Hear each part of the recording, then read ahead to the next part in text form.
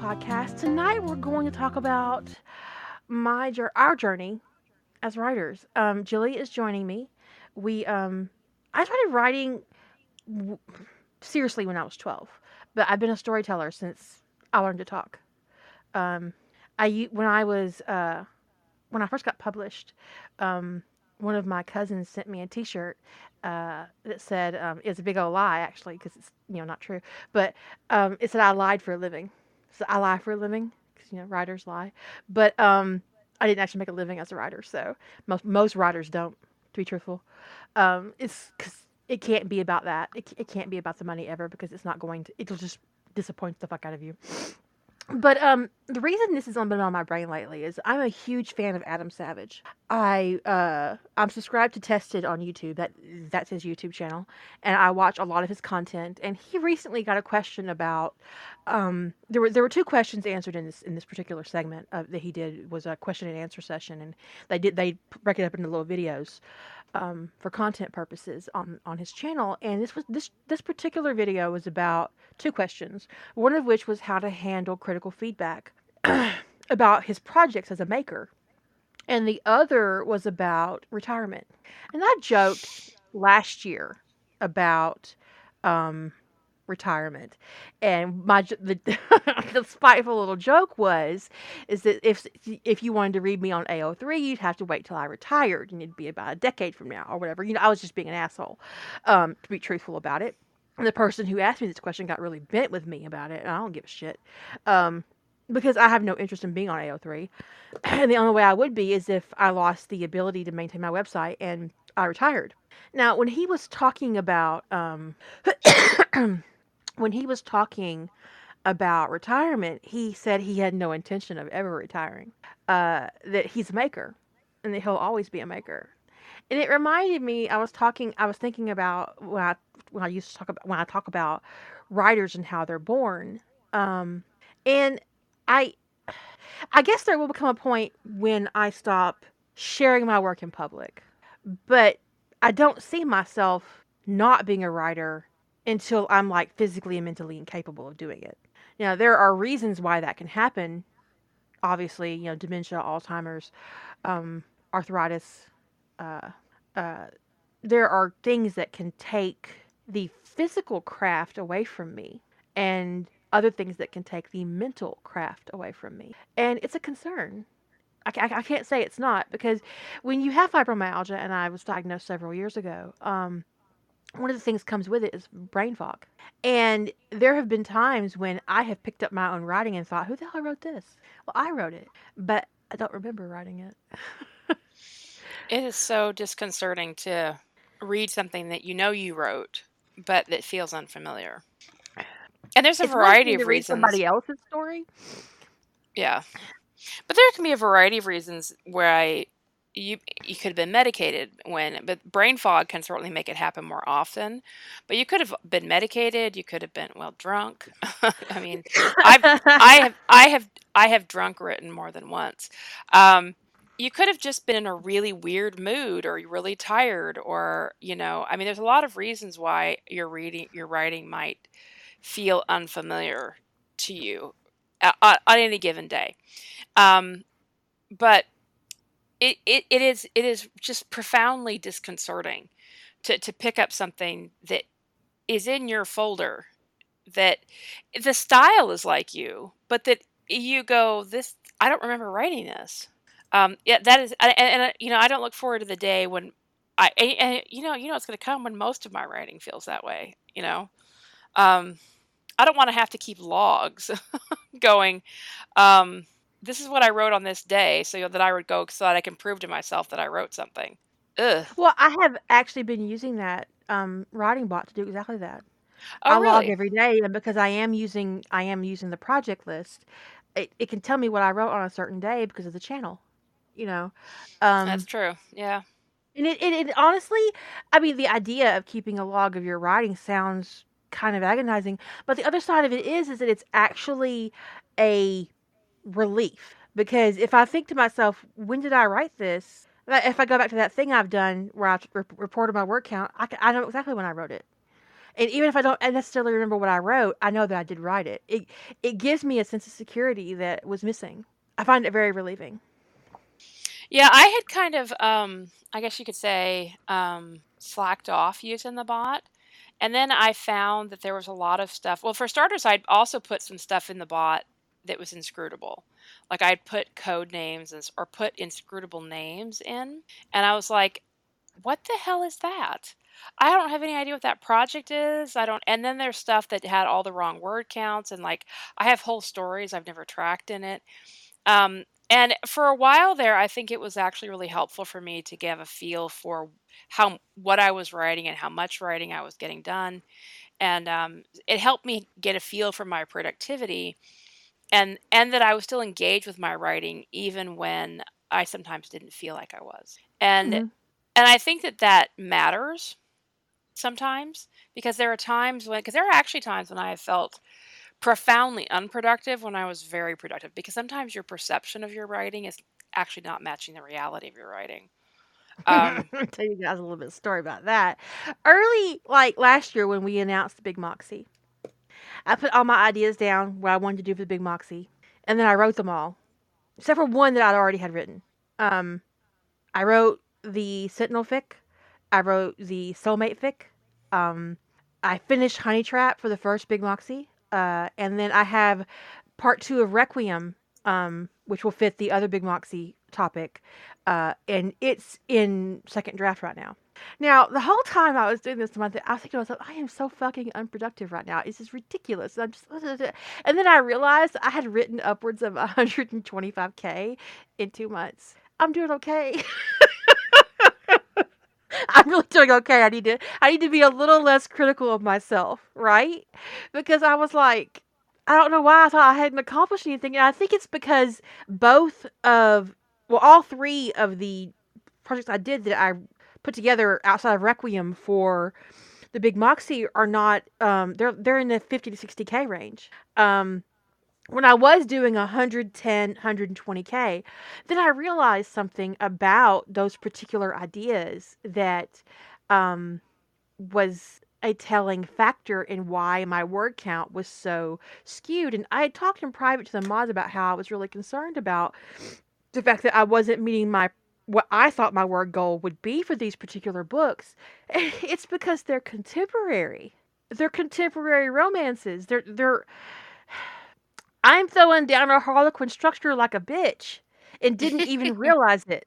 I'm hitting Harlequin desire like a boss as far as like word count and structure goes. Um, it's really funny because fantasy and science fiction, you have to have a lot of room to move, and grow and world build that you do not need in contemporary romance novels.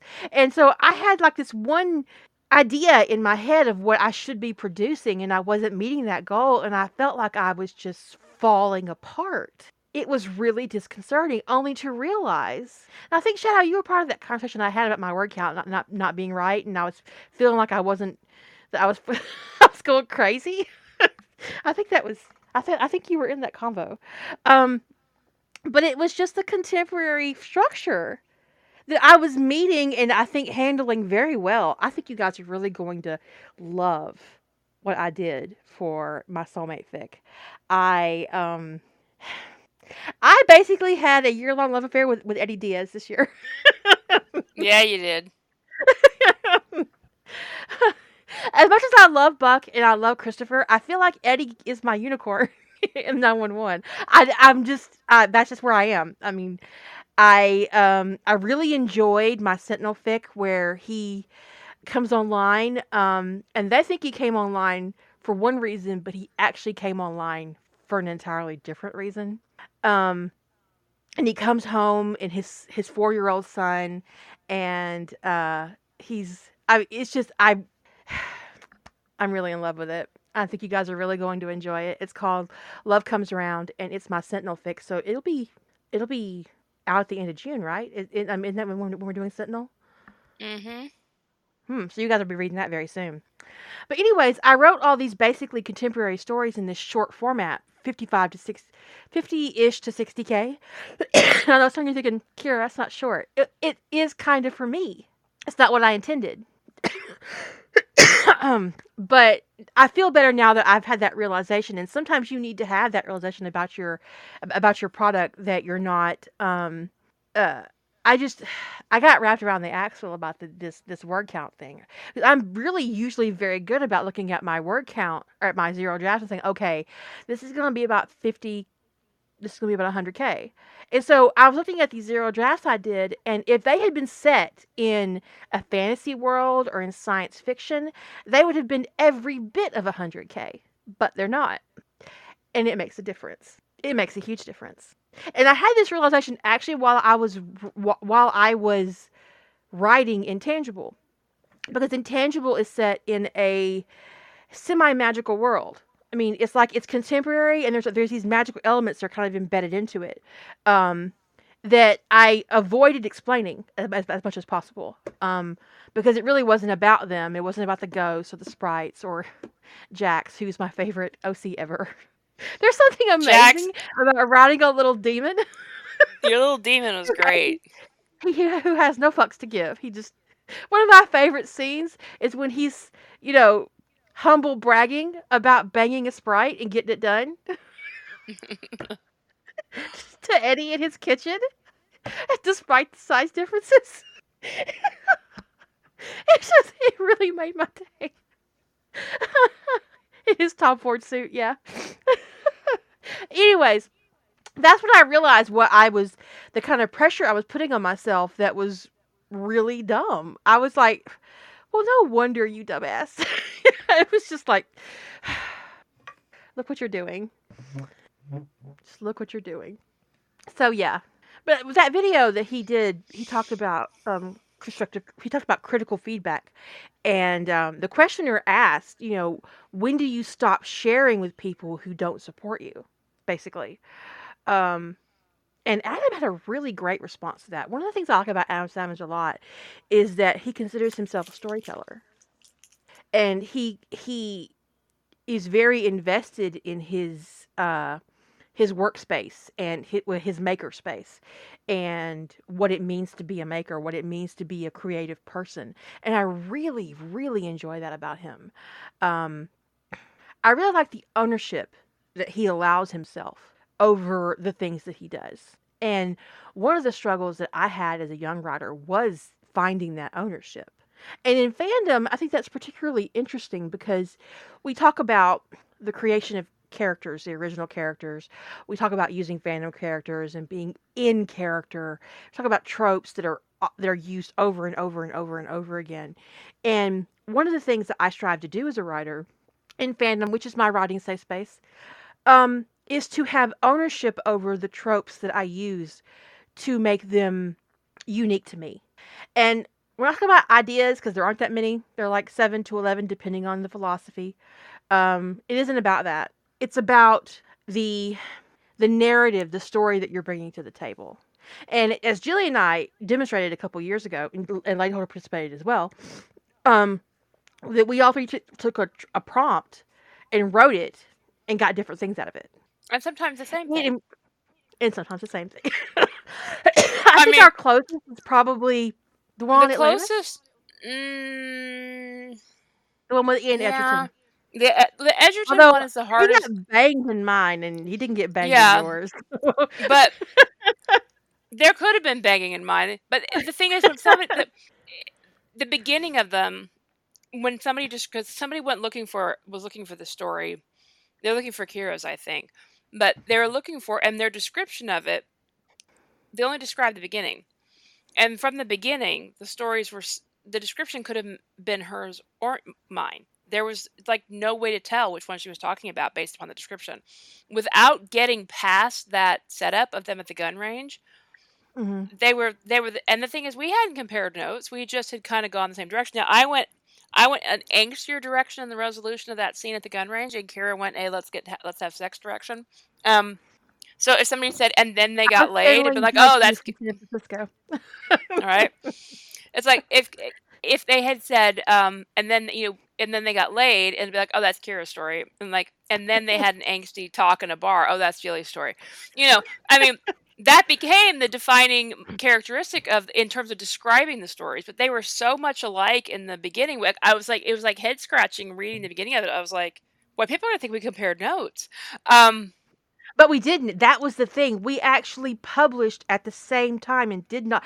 One of the most frustrating experiences I had during that experiment was that she was complaining about. She wasn't telling me the content of her story. It was about the Sentinel emergence on Atlantis, but she was complaining about her inability to do something with McKay.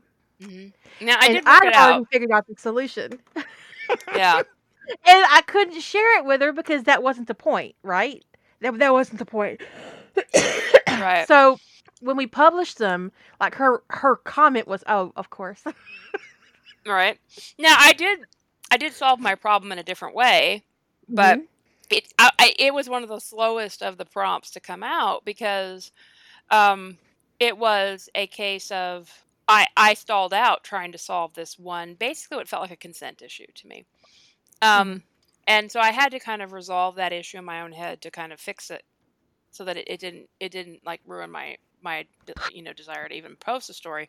And then Kira had a really obvious solution to the problem, but she wasn't like gonna if it had been a different kind of project, if I'd come to her and said, hey, I need some help with this, we'd have brainstormed it and gone with it. But in this context, she waited for me to do it and we put them out. And those two stories, I think, from soup to nuts, are the closest thematically, but it was also the narrowest prompt. Yeah, yeah, it was a very narrow prompt because we wanted to do like some broad prompts and some narrow prompts to demonstrate what it would mean for two writers to have the same idea. We were basically exploring the two cake theory. Right. And the result is that yes, two cakes are better than one, but two identical cakes are not great. No. No. And we proved obviously that two writers can go into the same idea and they don't end up duplicating each other. No. They Even if just, your ideas are very close. I mean, and honestly, if you gave Kira and I, you could even go a more granular level. You could give us basically a rough sketch of a story idea and say, these are the main narrative points you have to hit. And by main narrative points, I'm talking about like like a 5-act structure kind of thing, where you're talking about inciting event, plot point 1, plot point 2, climax, falling action, that kind of thing. You could actually give us that 5 points and say, these are your 5 points, and each of you go and execute it. It's going to still feel very different. It's going to be executed very different. The character dynamics are going to be, even if we have the same character, if we took a Buck and Eddie romance and you gave us the same basic acts, say 5-act we're not structure. asking you to, by the way. We're not No, asking no, that. no. No, I This would is a never theory. I would never I would never go to ask for community prompt. But if We don't want your we would come up, plots. we would come up we would come up with our own. Okay, we're capable of plotting our own shit. But anyway, if we had the same 5 plot points and said, "Hey, go forth and do this," right? It would still come out differently because we're different writers and we focus on things different and we interpret the characters differently. And even if we're marching towards the same basic climax, right? So basically, when you're talking about like a 5-act structure, you're talking about like there's an inciting incident, you got a turning point one, another twist, then you've got your climax, you've got some falling action. And if you said that the climax is they get together or whatever, or there's a plot twist here, there's a betrayal, how we interpret all of those events going to be very different. And so you could go to that more granular place of not just a prompt and go, here's a basic 5-act structure, go execute this. Yes, it'd be great to have 2 stories that follow the, and that's basically what happens when somebody gives what I would call a very specific prompt, where you have all of these things that have to happen, and it gets posted up on some site like Tumblr or whatever, and a bunch of people write it. That's basically what's happening. Is they're all There's basically one in following. there's a pretty big one in Harry Potter called Reptilius Challenge, where Harry has died repeatedly, and he's died again. and he's been called upon to answer for his crimes of dying over and over again in front of his Reaper. And his Reaper is about to get fired because he can't keep Harry Potter alive to meet his destiny. And it's up to you as the writer to decide how many times Harry Potter has died. Um, and one of the lines in the prompt is that the Reaper has to tell Harry Potter that his soulmate is some Granger girl. So it's a Harry Hermione prompt. Um, so there are a couple elements. He has to die over and over and over again. He gets to go back and do it again, but remember it. Hermione's his soulmate, and so there's a whole bunch of these. And there's actually a community on fanfiction.net dedicated to this particular prompt. I have rarely seen that prompt finished. I don't know why. Right? I mean, yeah, it's just, maybe it's because it's too big, or people get they're not they're writing by committee, or they get too invested in the prompt, or I don't know. I had never I've never been tempted by that prompt. I've seen it finished once or twice, maybe three times, but some of them aren't even online anymore. Uh, it's just it's a very specific prompt. So there's a whole bunch of these stories that basically start the very same way. Harry's in the waiting room, like he's in Beetlejuice, waiting for his Reaper. Right? I And mean, he goes and there his is, Reaper, and his Reaper is pissed off. for those of you who are familiar with the Halloween stories in Buffy, it's probably the biggest trope in Buffy is the yet another Halloween fic. And there were some specific challenges put out about the Halloween stories, and one of them was very specific, which was that Xander went dressed as a Spartan. I think it was called Ship of the Line Challenge or something like that. Yeah, that's what the Halloween thing is. The Halloween spell turned everybody in Sunnydale. For those of you who don't know Buffy, the Halloween spell that what's his face cast turned everybody in Sunnydale into Ethan. Thank you. It turned everybody into their costumes. And in Xander's case, especially, we see that some of that's because Xander in canon went as just a generic army officer. Now, people had various interpretations and play with that at interpreting canon, but in canon, he retained some of the memories, which is why he was able to figure out how to use a rocket launcher, and he was able to shape explosives and all that kind of stuff. Um, there's a really long series where he goes as a Jedi. I think that's millions of words, and that stays with him, and he becomes an actual Jedi. So fictional Jedis exist. The Star Wars universe still exists, and yet all of a sudden he has these Jedi abilities, and he knows how to create a lightsaber and all that jazz. Um, and that I believe that's Genfic, as I recall. And that's actually a really interesting. And that first story in the series, at least, is finished. But there was one somebody put out a challenge um, that he went as the Master Chief, and they put out this challenge, and I think it was called Ship of the Line. And there were like a half a dozen stories that all came out around the same time that all you almost indistinguishable in my head about the way they start, because they all, I mean, basically in the prompt was pretty specific, which was that this spell basically opened the way for all these like vehicles and stuff from the Haloverse to move into uh, their reality.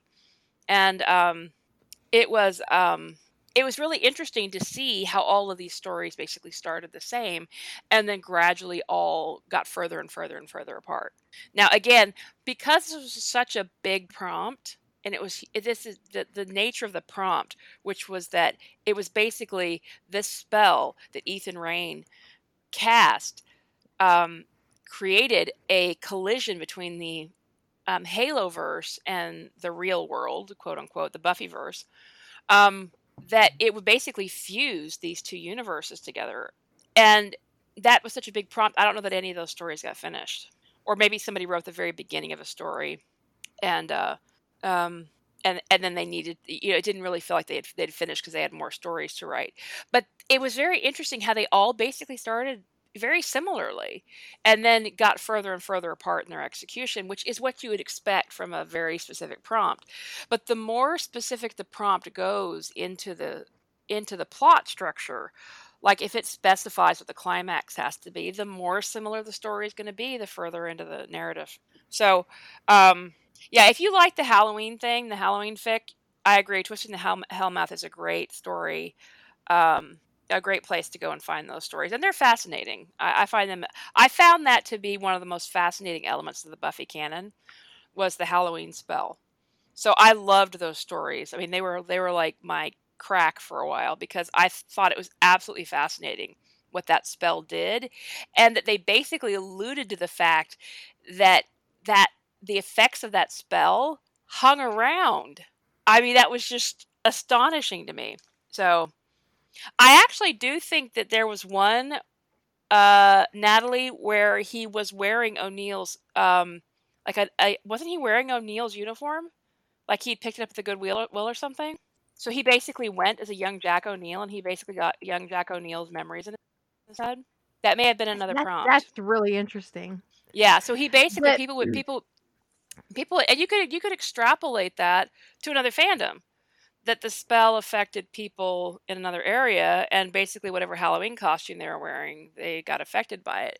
But in Xander's case, in canon, the soldier memories and the skills of the soldier costume that he was wearing hung around for years. That's canon. So people took that further, and they would have him be wearing a specific soldier's costume. And I think in one case it was at least one story, and possibly some people are saying there's many, that it was a Goodwill donation old uniform of Jack O'Neill's. And so he had Jack O'Neill's memories rattling around in his head after the spell was over. Anyway, it was just a fascinating bit of canon, that it was like a one episode throwaway thing, right? It was like their monster of the week thing they did on Buffy, and fandom just went nuts over it. Rightfully so, because it was a fascinating concept that you could do anything with. Anything. What did your character go as? A Jedi, it could be something more generic. It could be a stormtrooper. They went as, and like I said, the last challenge I had really seen people get invested in was this Ship of the Line challenge, where he went as the Master Chief, and it included Cortana coming into existence in that universe. I had this really interesting, like, just had this idea just kind of pop into my head. Do you ever watch that show called Friday the 13th? The Where show, they collect, yeah, where I've seen they the collected movie. evil objects? No, no, this was a show where they collected evil objects and put them in a, Oh, no, Warehouse not Warehouse 13. 13. No, no. That's the one that came after it. There was a show in the 80s, um, and it was called it was called Friday the 13th, I believe. Something like that. Um, and it wasn't Warehouse 13, and it wasn't, You're right. no, it wasn't The You're Librarian. right. There was a series from October 87 to May of 1990 called Friday the 13th, the series. Okay, they collected items that were corrupted or cursed or evil. Very much like Warehouse 13, which came much later. Um, but wouldn't it be interesting if you had like a character who collected clothing from the past, and if they wore that clothing, they could take on the abilities of the person who wore it before them? Like say they had Sherlock Holmes' coat. That would be interesting. Anyways, it just kind of popped into my brain. Um, I didn't really like Warehouse 13. I thought it had a lot of potential, but that potential did not get met. Um, but It I was a little really liked cracky. A little too Friday the cracky for 13th me. when I was young. I think it was a little cracky too, but I really enjoyed it. The whole cursed antique thing. Um, so Warehouse 13 didn't particularly wasn't very original in that I li- respect. I liked the Librarians better, and it felt like they were very similar shows Yeah, in a I lot of did. in a I lot did of enjoy respects. librarians better. So anyway, but when it comes to the two cake thing, sometimes people think what two cakes means is that I've written my story, and that somebody else can then take my story and write a version of it, and that's not at all the same thing. Mm. It's completely it's one thing for two people to start with a similar prompt, or even a same outline and go off in the same direction. It's another thing entirely for two people, one person, to basically take what somebody else has made, and leverage it and say, "Oh, well, I'm doing my version of this." It's It's shady as like, oh, fuck.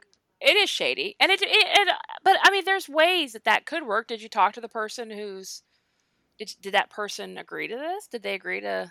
sharing this creative space with you. Um, and sometimes they don't. But the other thing you see come up sometimes with this two cake thing that people will talk about is somebody will be in a writer space, or sometimes what we're even calling now more like I think Kira's more taken to calling it a maker space, because we have a lot of people who are uh, express themselves more visually than writing or um, I wanna address a question in the chat. Someone asked in the chat, how do you feel about the fact that we basically do that with published works all the time? I write my own version of Harry Potter, for example, all the time. I'm going to tell you right now that in no single way do I ever think I have ever written a version of Harry Potter. All of my Harry Potter ideas are my own, and I own them, and not only do I own them, but I swung it out of the park. My world building in Harry Potter is 4 times what we got out of the books um, on a bad day, and 50 times that on a good day. I write transformative works, and in no single way is like there are fics on. No, I know you're not trying to be an asshole. I know. There are fics on fanfiction.net that are basically rewrites of the Harry Potter books. They are 30K versions of the Chamber of Secrets. And if you want to retell the Chamber of Secrets, you do that, but that's not transformative. So that's not fan fiction. That's plagiarism. And the point of fan fiction is to be transformative. And I believe 100% across the board that every single piece of fan fiction I've ever put out is transformative as fuck. And that's the difference. Also, I mean, there's another comment here I'd like to call it. Kira's audience is not children or young adults, and the Harry Potter books were started off written for children. Kira's level of world building would probably not be appealing to an 8, 9, 10-year old. And certainly No. there's other things that would not be appropriate for an 8, 9, or 10-year-old. True, true, because that's not the audience that I'm writing for. Most people like to either they pretend they don't remember, or they don't know, or they don't care that Harry Potter wasn't written for adults. No. It was written for it's YA, and the first book itself is more children's than it is. It's more children's fiction than it is YA, and I so would say and the that first makes a two. big difference. It's the Yeah. third book that really took a turn towards the changing the tone. Because I mean, certainly my siblings were pretty young when they started reading the Harry Potter books, and so I think it's one of the things about adults writing for adults in terms of transformative works is you do have to bring it with the world building and the character and the storylines that are appealing to adults, and that is one of the elements that especially makes something like Harry Potter transformative. Um, is because you're not writing to the same audience, and so it's not about like showing up J.K. Rowling or anything like that. J.K. No. Rowling's books suited the audience that she was writing for. Otherwise, they wouldn't have been successful. What I Um, would also say is that I do have a work, I think in particular. Okay, most of you heard the story. I'm gonna tell it again. Years ago, I wrote a fic called The Awakening. And at the same time, I was exploring Sentinel crossovers. And I was on Wraithbait, and I found a fic on Wraithbait called The Unlikely and the Unwilling. And it is a story about John and Rodney meeting as Sentinel and Guide. And I was looking particularly for a fic. Sorry, these allergies are killing me, y'all. I've taken 2 COVID tests. I'm negative, I promise. Not that I can give you guys COVID over the over the podcast, but I didn't mean to I'm use gonna the go B get word. I'm gonna go get my mask right now. Mask up, everybody. Sorry, I know we don't need to discuss the panorama on the podcast.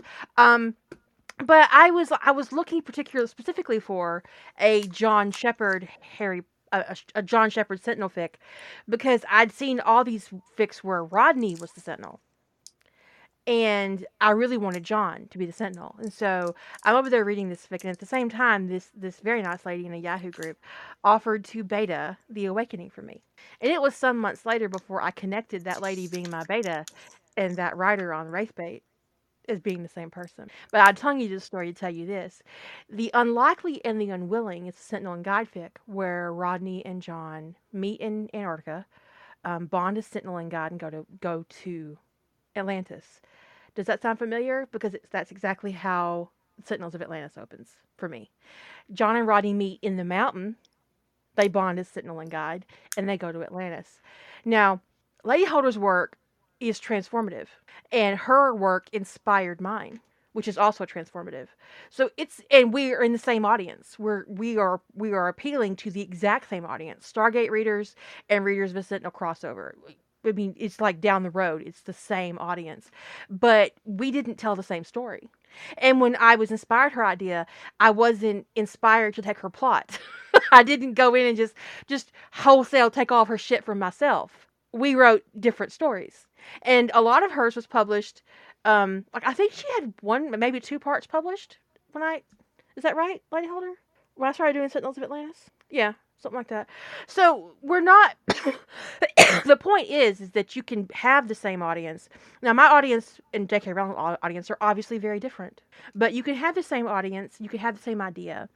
You can have the same basic premise. You can have a pantser and a plotter lunge themselves at the same idea and come out with an entirely different thing. Um, is it a two cake situation? I think so, but they are vastly different cakes. And sometimes you will have two things that are very similar, but they're still going to be they're still going to be different. I mean, if the prompt is similar, if the prompt is specific enough, and two writers with a similar sensibility about them approached it unknowing and not comparing notes, and they sat down, you might wind up with two chocolate cakes, right? One might be a chocolate fudge cake and one might be a German chocolate cake, but they might still both be two chocolate cakes. And and you might be delighted to have those two chocolate cakes. What you would not expect, however, is to wind up with two chocolate fudge cakes, because that would be a little bit weird. So the reason why this comes up is because there was a I want cake too. Is I am dying for a piece of cake right now. You just stop talking about cake. there was a discussion where somebody basically was this is a while ago, but there was a discussion about, was it okay if somebody was like talking in a maker space, like Just Right. Crossroads is not a maker space for the most part. We have places for people to talk about some of the stuff they've created, specifically visual or craft arts. We don't really offer a space for people to talk about their writing other than, hey, I wrote something, here's the thing I've put up. We don't really offer writer spaces on Crossroads, and there's a very specific reason for that. Is because Crossroads, we cannot help but it being very reader oriented, and it can get very intrusive into a writer's process. We're trying to protect that.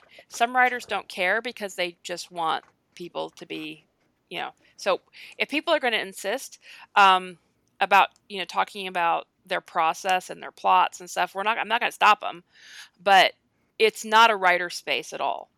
And I don't engage with people in any fashion about their writing on Crossroads, because I I don't, because it's not a writing space. But hold on just a second. I forgot how to. I think Kara forgot that we can pause the recording, but I don't remember how to do it. Anyway, so Just Right is a maker space. It is a place for people to talk. But there was a discussion about the fact that if somebody talks about, particularly in detail, about their idea, their plot, what they're planning to do, and somebody else goes and writes it under this two cake theory, is that okay? And I would say, no, it's not. If you didn't talk to that person and say, hey, you're planning to write this thing for a rough trade, for example, and you've talked about it, and your story information, your thing is up online already, your project file's up online, and you've talked about this thing. You've talked about this thing that you've got going on, and somebody else goes and writes it too, without talking to you or whatever, and they basically take all the stuff you've talked about, your plot notes and all that jazz, and they go off and they write the story too. Without is that and people assume that, and they go that's acceptable under this whole two cakes are better than one theory. I would disagree. I don't think that is a two cake situation. I think that's idea theft. At the very least, it's idea sniping, and Yes. I mean, we had a whole podcast on that. But you can't control what people do with your ideas, No, absolutely not. and it it can be very disconcerting. It can be a betrayal of sorts. I've had people take plots from me, and I can tell you, after having had that done, I never trusted that person again. I don't trust them on any level. Here's the thing, when someone is so corrupt that they are comfortable taking the product of your mind and claiming it as their own, they're not worthy of your time or your attention going forward. They're just not. And Adam was talking in this little segment. Adam Savage was talking about, um, like I said, retiring and how he wouldn't ever retire, that he would always be a maker. And it made me realize that I don't really see myself retiring either, that I will always be a writer. I was born a writer, I'll die a writer. And I'm very comfortable with that. And he talked about specifically about critical feedback. And I think Jilly enjoyed this part more than um, I did not enjoy it, but it wasn't what stood out to me, but it was what stood out to her. About how there came a point in his career as a maker where he just stopped accepting other people's feedback about his personal projects. And he said It it's was perfectly okay to do so. it was the part that he said about, that you have to. I don't remember exactly how he put it, but that you have to choose carefully. He basically said you have to choose carefully. You have to learn who you can share that part of yourself with, and I do think that's true. And I think that that's something that writers learn, especially in the fandom space. They learn usually very painfully, because they can hear from you or me or anybody else as much as a million times, this is the best way to get through fandom, and they'll disregard it. I almost don't know that I've ever met anybody who didn't disregard that advice. All that, maybe one person. I can think of one person. Um, and they go and they have the bad experience, and it's inevitable, whether it's because they posted a whip and got harassed, or because they didn't police their boundaries, they didn't moderate their space well, um, they didn't limit, because there's all these things you can do on AO3 to if you're going to post there, to curate your experience as a writer. You can make sure only registered users can comment. You can make sure that your comments are moderated. You can do these things that prevent people from being able to abuse you. And people will think, oh, I don't need to do that. I need to just welcome all comments. It's, people, people are telling me that I'm censoring them if I don't welcome all comments. So, and so they've got these two different, like, these voices, and so they hear, like, be someone like me or Kara or whoever saying, protect yourself, protect your creative space, don't invite people into your process, and then they'll go, oh, but it's okay, I can ask my readers, I can put a poll up about what pairing I should do. No, don't do that. Don't ever put a poll up. I just want to go, don't poll. It's one thing to put a poll up about a baby name or something, but to like, you're in the For middle of a fun. right, for fun. But if you're in the middle of a work in progress and you put a poll at the end of the chapter, like, what should I do next? I just always cringe. I mean, it's always done by the time I see it, but I go, I can't begin to imagine. And then inevitably there's a comment, an author note like 3 chapters later, please stop giving me your advice. If I want help, I'll ask for it. Well, you can't do that. You can't invite people into your process and then tell them to get out later. I mean, you can, but it doesn't work. It's See, like you certainly can, and you can ignore them at when they don't pay attention to you, but you've opened that door. yeah. The firmer you police your boundaries from the beginning, the easier it is, because it's like, nope, boundary, boundary, boundary, and people get used to that boundary being there. But when you I open the actually have door, a wretched reputation in fandom because of my boundaries. yeah, and it's I think it's why terrible my that people fan love have, page is so awful because I do have really firm boundaries and people don't like it. yeah, they don't like it. They think that they should be able to say what they want when they want, and they tie it some. I love people who write me about freedom of speech, and it's like, this has nothing to do with that. I don't work for the government. And not only do they want to be able to say what they want when they want, they expect you to take it on board. And when you don't, you're the problem. And if I took everybody's stuff on board, I would get nothing done, because the thing is, there's no pleasing everybody. People, and if people would go, well, but my idea is the good one. Well, but she thinks her idea is the good one. And both your ideas suck. I'm just being an asshole. But I'll tell you a little story. Last week, earlier in the week, last week, today's Monday, right? So last week, me and the mods were talking, and once or twice a year, I get an email from somebody asking me how Sometimes it's really insulting. Sometimes it's just really, they're just really curious. How and why I'm so popular and how can they be popular too? People are really flummoxed about my popularity when I'm not on AO3. They don't understand how that happened. Why I show up on Reckless when I'm not on AO3. When I show up in conversations on Reddit or Tumblr, but she's not on AO3. They don't understand where my audience comes from.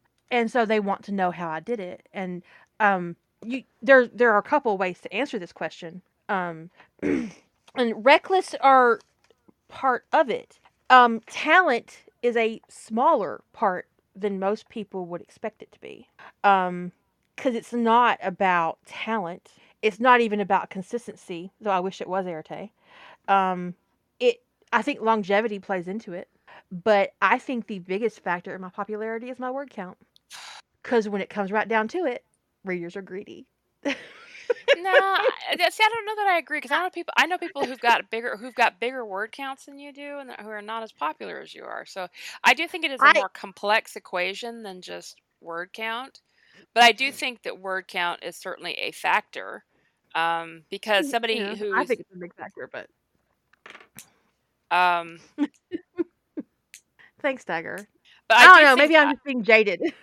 I think you're a little bit jaded on that because I do think that I think it's probably a combination of talent and word count. Because I've read some authors who are just like banging wordcraft, but they've got like 20 or 30,000 words published, and they're never going to have. They might wind up on a bunch of people's rec list within that one fandom of those stories they've written, and you kind of wonder about them, like, are they writing under another pen name somewhere? Because it's like their craft is so good. It's like, where are they? Where else are they writing? I mean, are they professional writers who are moonlighting in this one fandom for 30,000 words? I mean, we What she's trying to say, Emonger, is we miss you. we do miss you, baby. Come back. Come back. I think Emonger, based on her Tumblr, is in medical school. Good luck, sweetheart. I hope you do amazingly well. Please come back. We miss you. But every once in a while, I'll read like a short story that's like 5 or 7K, and it's just, I'm blown away by the quality of the author's writing. And then I'm like, where did this come from? And sometimes you just are really hit by how well somebody writes. If you take that and you couple with it with a lot, but again, it also can't just be, it's not just all that, right? You have to have um, pairings people are interested in. Um, you have to have tropes people are interested in. So it's a combination of, you know, trope that I mean, tropes that people are interested in reading. Yeah, the right tropes, the right pairings, the right fandoms, the right time period in a fandom. Right. I mean, I think like people refer to you like as a latter day Stargate Atlanta Stargate writer, but the thing that's interesting about that time period is that um you came in when people were still really wanting to read it, I think, but that a Yeah. lot of authors were waning in their content. So it was actually a really good time to be a Stargate writer because people's interest in reading Stargate has not diminished, but No. people's I interest get in a lot writing of hits on Stargate every day. right, but people's interest in writing Stargate has dwindled. So One thing you I know, always tell people when when they email me and ask me this, and it happens 2 or 3 times a year, is that you don't want to be as popular as you think. well, but what are people saying when they say they want to be popular? What they're saying is they want Comments and hits. they want comments, kudos, whatever. I mean, And uh they want to be on rec lists and commented on, and but they don't want the hate mail, and they don't want the death threats. Um, Cork. Um, that they don't want any of that, but that comes with it. They don't want the expectations. They don't want the demands.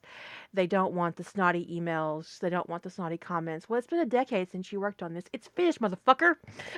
I finished it a decade ago. That's why I haven't worked on it. It's done. There's an end. The end on it. It's been done. there was a fucking garden gnome rebellion, so I don't want to hear about it anymore.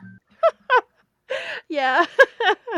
Um I don't Yeah, know. I actually had to I had to do some formatting because originally I had plotted 3 stories for um that old black magic was the first in a series of 3, But I never wrote the other two. People kept complaining about it, so I changed it and took out all the trilogy stuff. They still ask because somewhere Well, out there there's a record where it's called that. it's called the War Mages trilogy somewhere. I mean, I'll be honest, Yeah, in my head, I forget that it's called That Old Black Magic because I always yeah. link to it through the War Mages trilogy. So in my head, I mean, I know if you tell I me, took down the trilogy page and I put just that Old Black Magic up as anyway in my list. And I had the week it happened, I had 10 people email me going, "Oh my god, where is it? Oh my god, I'm gonna die. It's my favorite. I didn't save it." I said, "It's still there, baby. It's okay. You're but the thing fine. is, Here's the but it's link." like with the way my memory is, it's like that's etched. So Yeah. I mean, I know that old black magic. It is what it is. And but if you told me, but in my head, I would never say it out loud outside of right here. But if you said, if somebody said to me that old black magic, my brain would make this filing cabinet association. Oh, book one in the War Mages trilogy, The because only book in the War Mages trilogy. But I was told during the pre-show, I told the audience that's with us right now that I'd actually found the zero draft for the second book in that trilogy today when I was cleaning off my desk. So in an old notebook, I had a big stack of notebooks. There honestly there were 40 notebooks in that stack. It was a very neat stack, but it was a stack nonetheless. Because I like to write on paper. It's like it's a thing. It's honestly very. It helps me very creatively to put ink to paper. It really does. for Um, plotting, I do like that. But I've moved to erasable notebooks, so I just I'm gonna have all that stuff digitally now because I just can't maintain. It's not sustainable for me to just have boxes and boxes and boxes of yeah, yeah, it's a notebooks. problem for me too. It's a real problem So because then you don't want to part with them because you don't want because people it's touching your nostalgic, stuff. right? That's mine. But yeah, So now I have, I got my very, I backed my Axis notebooks, and I got my packs of multicolored erasable pens. Not that I ever use anything but the black one. So I don't know right. why I have all these colored pens. Um, every once in a while I look at them and I go, "What in the world am I going to use a silver pen for? Who uses silver on white paper?" Um, but I'll actually I use find it. that I have a notebook that's actually full of black paper. Someone gave it to me. It was a novelty gift because I collect notebooks, right? She said I found this in a store and I thought of you. And she handed me a silver ink pen and a notebook full of black paper. And I was like, I'm fucking charmed. I love this. I've mm. never written in it. I'm saving it for a rainy day. Yeah, I really have started to enjoy the whole erasable experience, so I make my plot notes about a story and then photograph them. I have a destination pre-set up to go straight to a writing directory in my Google Drive, and that way, of course, then if I ever want to find anything, I have to go dig through all those images. But that's not any different than having to dig through a bunch of notebooks. So, Right. So, but but yeah, on the other I hand, do use notebooks. So, the stuff I don't need, I just erase. So, but yeah, I do my plotting on paper. I don't do a lot of longhand writing. I do it occasionally. Um, I got stuck at the mechanic the other day, and I asked them for a couple sheets of paper and a pencil, and I did some longhand writing. You do what you got to do to get through it. But I usually what happens when I'm going to do longhand writing is I just wind up writing dialogue, and I fill in all the beats later because I just it's just too tedious to write, Buck said, Buck glanced across the room. I just no, just write the dialogue because the dialogue's the part that for me in those kinds of scenes that is the creative energy. mm, So, um but there's something interesting about people working from I actually really like it when because basically when you have a prompt that a lot of people pick up, you basically develop a trope from it. That's how tropes kind of develop in a fandom. hmm Um, for good and the bad. whole yeah, for good, yeah, definitely for good and bad. And a lot of times for good because that becomes that thing you look for, right? It's like, can anybody point me to any more stories where this happens? And it's sometimes it can be hard to track back who wrote the first version of this. I don't know. I mean, is it even possible to find that? Sometimes it isn't, right? To figure out who wrote that very first one. Because it's just such an inspiring idea that maybe a bunch of people did it. It could have been that it originated kind of organically through a conversation on a in a fandom space that you'll never have any insight into, and it doesn't really even that part doesn't really matter. But when a lot of people kind of latch onto an idea and they go off and they write it, that's kind of the birth of a trope. And it's actually can be very exciting to be at the birth of a trope. That's kind of why I think I'm kind of what they would, if Kira's a latter day Stargate Atlantis writer, I'm a latter day NCIS writer. Certainly, I think of like when I think of the big name NCIS writers, they all were hell and gone from writing an NCIS before I ever Mhm. even landed on the fandom, like KSL. Um, I mean, I would have said Nancy was one. I don't know if she still writes in NCIS anymore.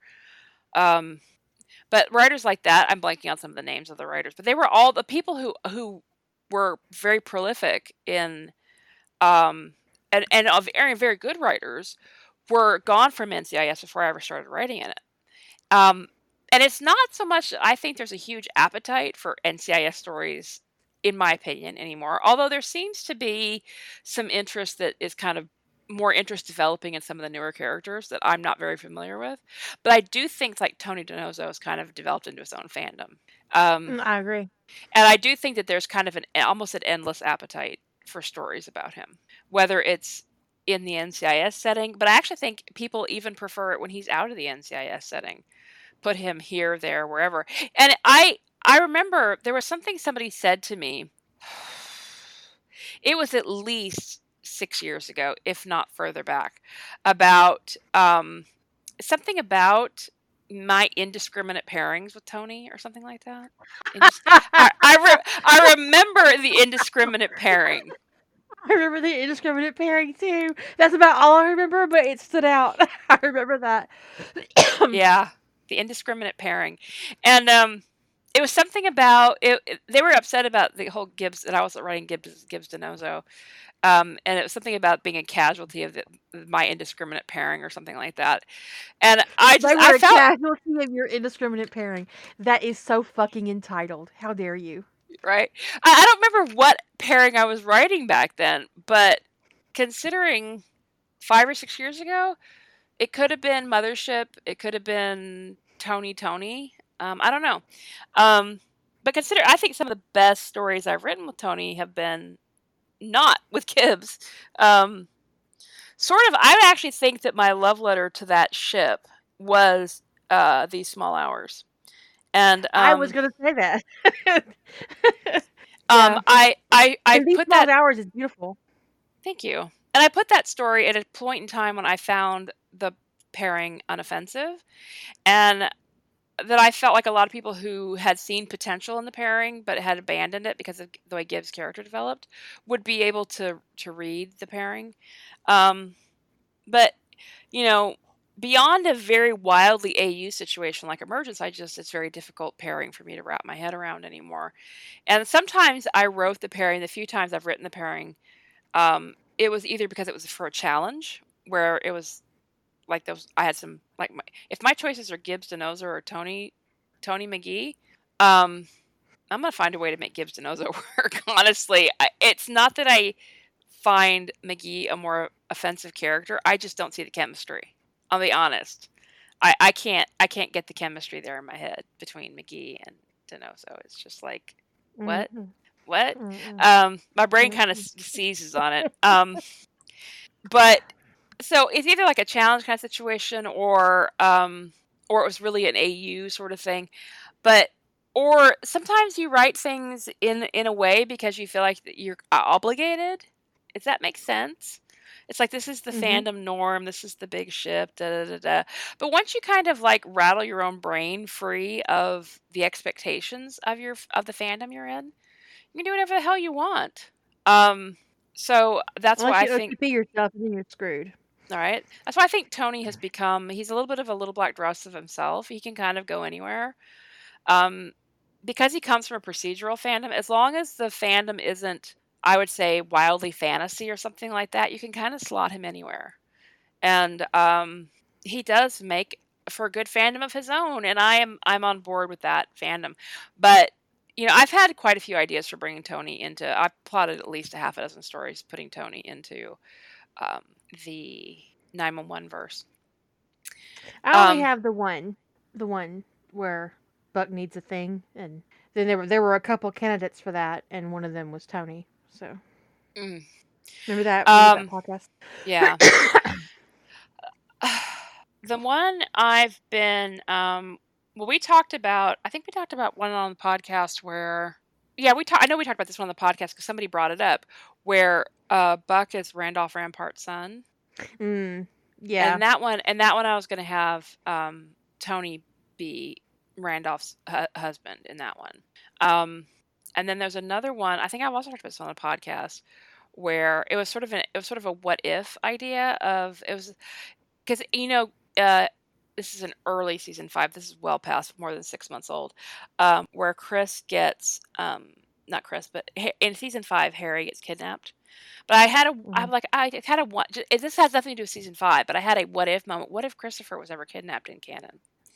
And I had this idea that Buck knew Tony from an investigation when Buck was doing his trial for the Navy SEALs. It didn't work out, and that actually in this, that Buck was actually going through BUD/S when this investigation happened, and that because of the nature of the investigation, he was able to get out of his commitment to the Navy. But that's where he met Tony, and they had kept in touch. And when Christopher was kidnapped, that Buck got on the phone and called Tony, who's living with a Navy SEAL of his own in Hawaii, and said, "Yo, um, um, I had a problem. my kid's been kidnapped." And Tony's like, "I'm on my way." And you've got Tony and Steve show up to figure that crap out. We were not calling it Stash Ship. Go to the corner, Ed. Never. We're never calling it Stash Ship. It's Marine Ship. We already decided. We have a mothership, a Marine ship, and a sniper ship. That's right. I don't even know why she bothers to come out of the corner. Just stay. Just stay in there. Just stay. Just go to the corner, Ed. We do have a gunship. I can't remember whose gunship though. I think there was also a knife ship. We got deep one night. There was. We did. We had we had a whole. I would have said we were drunk, but none of us were drinking. So somebody DM Chris. I don't know what she wants, but somebody DM her. Slide into Chris's DM. Somebody. That sounds deeply personal. We're protected. Right? Get your cyber condom on. And your mask. And I thought Ian was sniper ship. Yeah, I would have said Ian would be sniper ship. Sniper ship makes more sense to me than gunship. And if we're gonna have a starship, I think it really has to be Ronan. Right? He's an alien. A hot one. A hot alien. Very hot. We may have to revise these, but definitely Marine ship was Rampart. I'm really on board with the Tony Rampart pairing. I've written those 2 shorts for it, and it's just charming. Yeah, I've written only one. No, I've written. No, I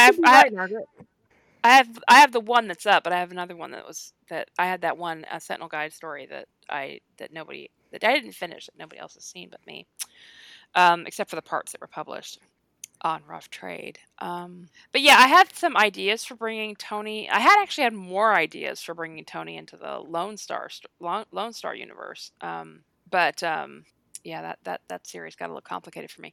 But he's an interesting character to play with, and you can move him around really easily with his skills. I'm trying to think about if I could turn Tony into Texas Ranger, and I think I probably could.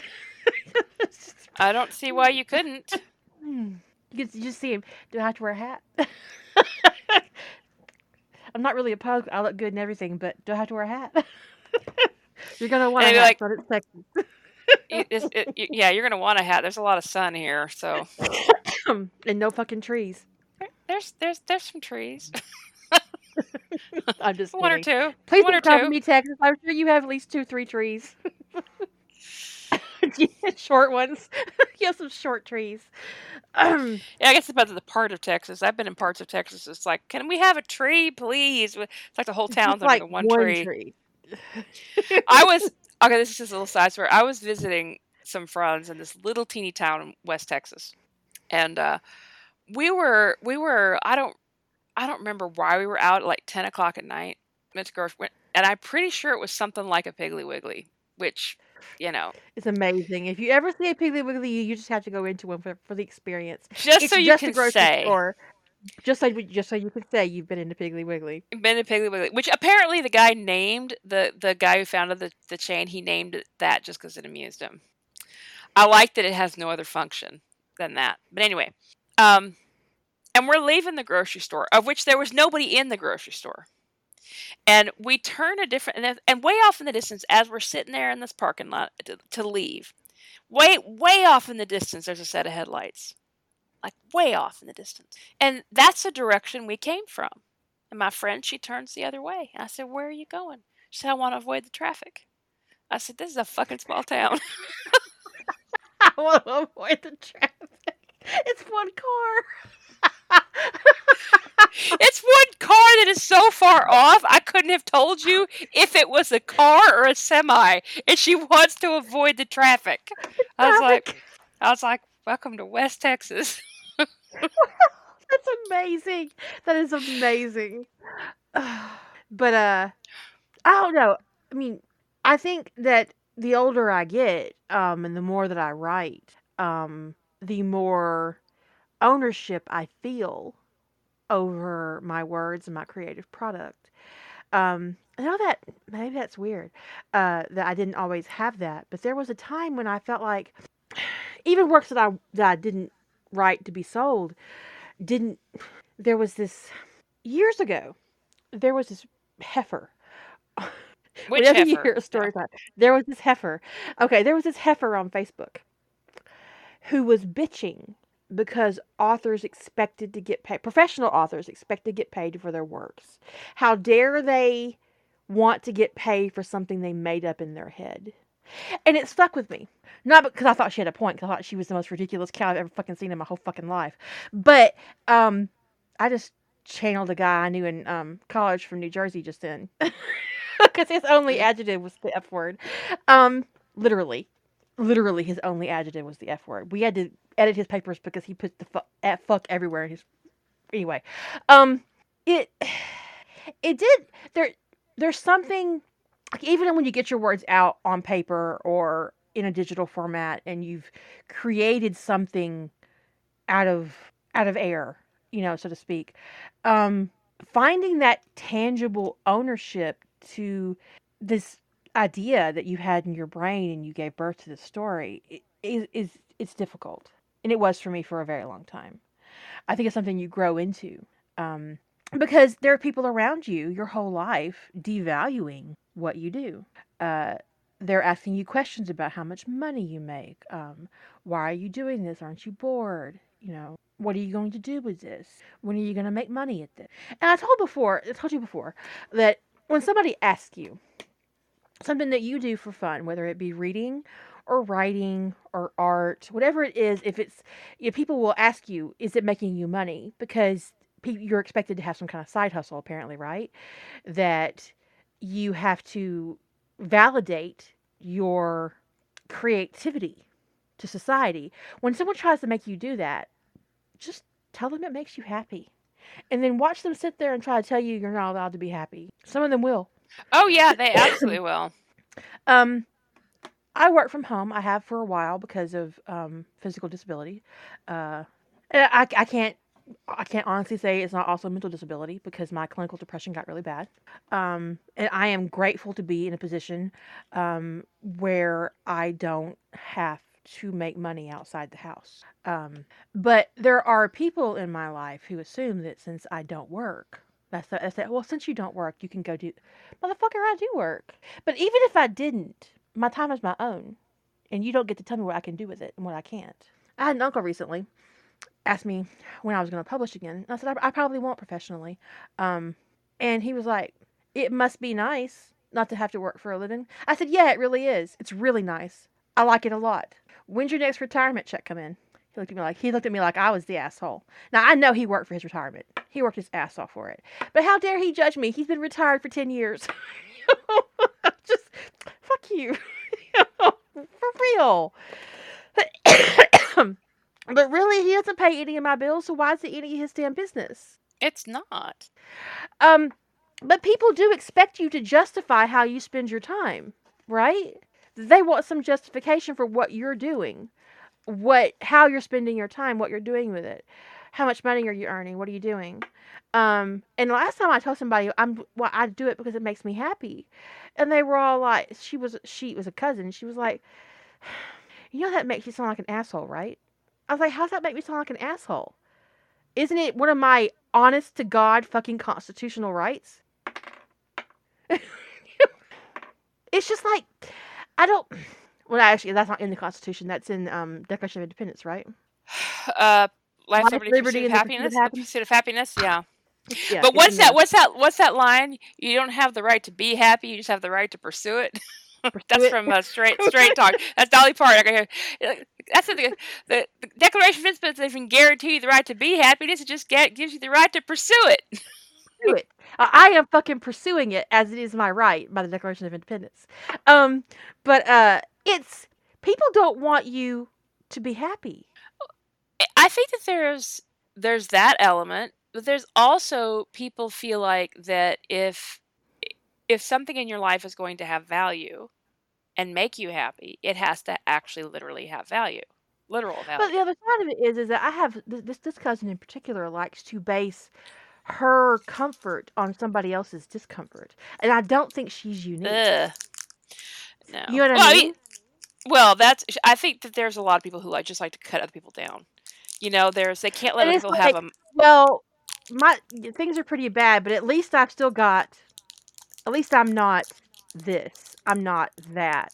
It's like they're basing their standard of happiness on somebody else's misery. But she said I was a snot for saying that I was writing to make myself happy. And I was like, I don't have the right to be happy? Is that what you're saying? She says, well, that isn't the point. Everybody else has to work for a living. I said, it's not my fault you didn't marry well. Which that was an asshole thing to say. But she started it. My mama laughed her ass off. My mama almost fell off her fucking chair. Do you see what Starlight said? That's fucking hysterical, Starlight. Hey, I'm not Like, English. I have the right to pursue my happiness. We fought a whole war for that. you do. Good for you. I think that There, honestly, everybody has the right to happiness. Unless, let me give a caveat here. Unless doing other people bodily harm makes you happy, there should be a limit. Keeping people in your basement makes you happy? No, baby, you can't do that. well, you can't infringe on the rights of others. But there's different kinds. There's people who have to always cut everything down, right? It's either cut it down or cut you down worse. So it's like either do that thing that your cousin did, or if you're happy, they have to one up your situation. Like, oh, something great happened to me, and they have to come in and they have to tell you the thing they did that was greater. Or something you're struggling because something bad happened, and they have to come in and try to give you perspective about how much worse your situation could be if you were them. Right? So, you know, I don't mean I'm not putting this out there to be downers because this is just a thing, right? So in the midst of all this other chaos been going on lately, I found out that the cancer I have has progressed, and there is a medication that will treat it.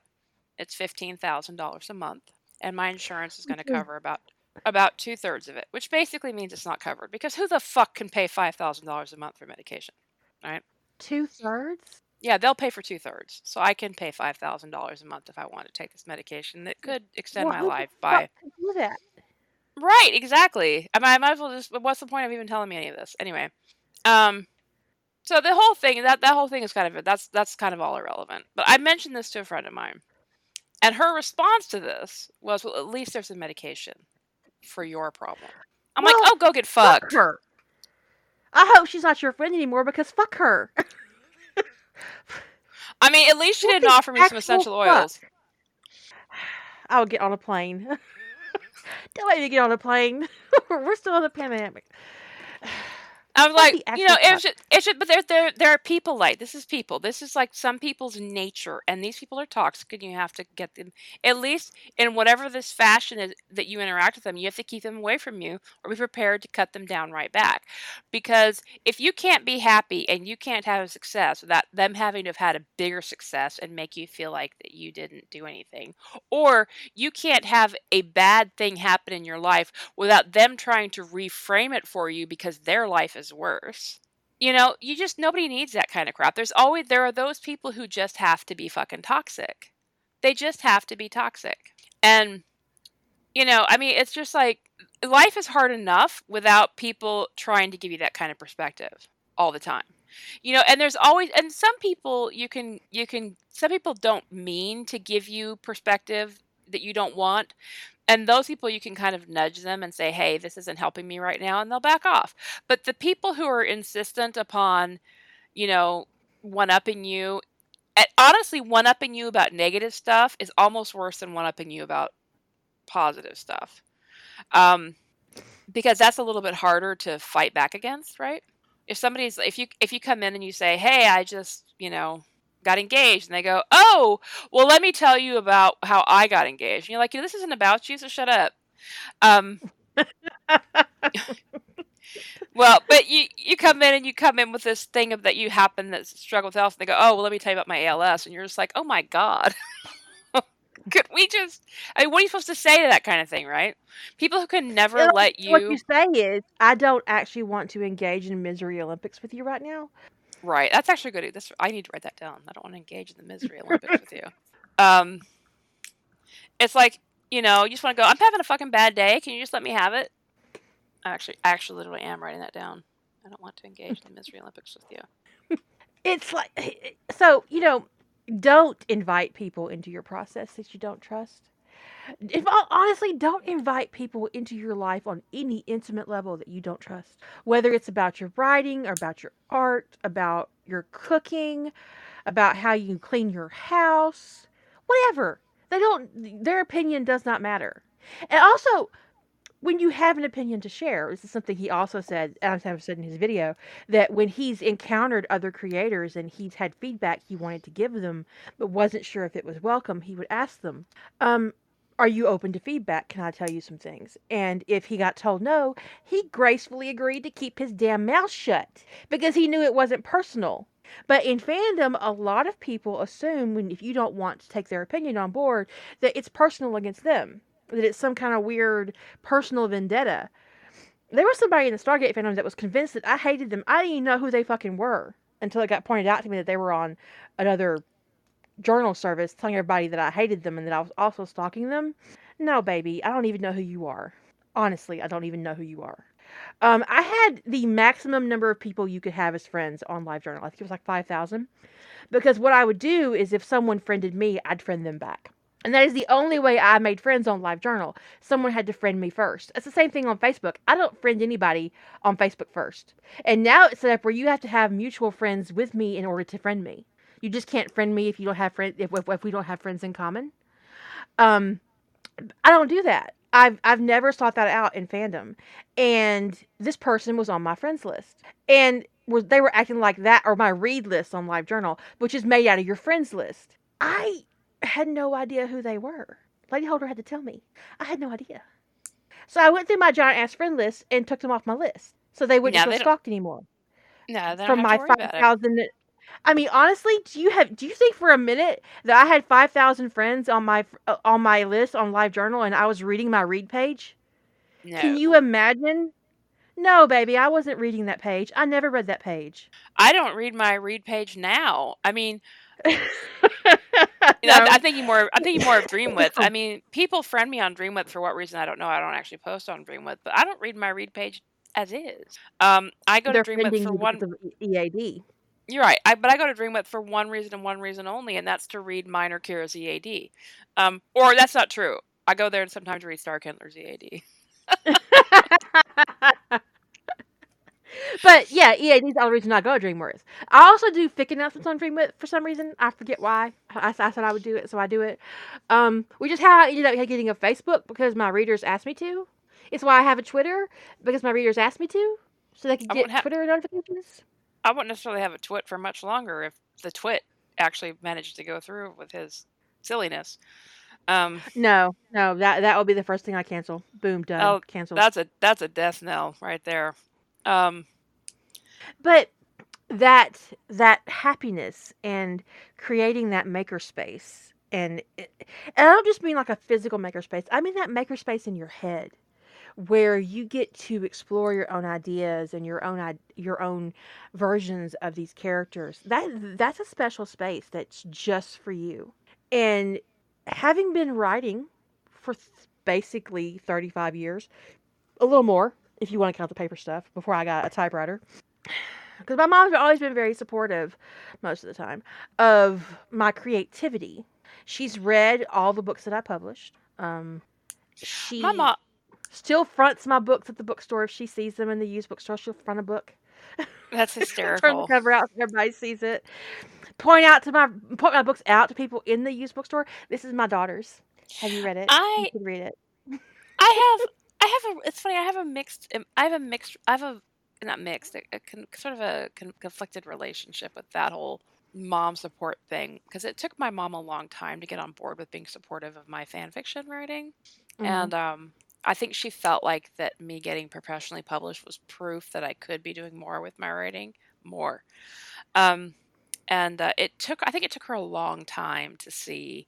And she did send me a letter one day about how she recognized that she was looking at my writing the wrong way, and that she was looking at an end product being money coming in from a book sale as being the worth of the activity itself, and that she realized that that was the wrong way to look at it, and she apologized for, she apologized. But so the letter was very good about kind of showing her own realization about she had not been looking at my writing in the proper way, and not certainly not looking at it in the way that I look at it, which is the thing that kind of nourishes me.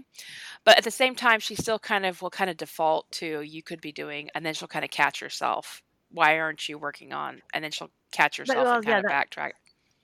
that's And a it's like habit. this, But she's yeah, working on it, so that's great. she is working on it. But I have to tell you, one of the most bizarre moments of my life was after the second book was published.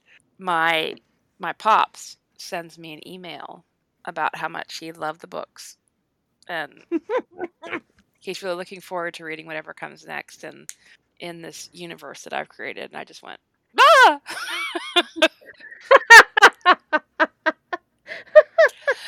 And Yeah, yes, Natalie. Natalie. Yeah, the gay books. um, No, my stepdad, my mom's second husband. And I mean, but he's at a grandpa age, right?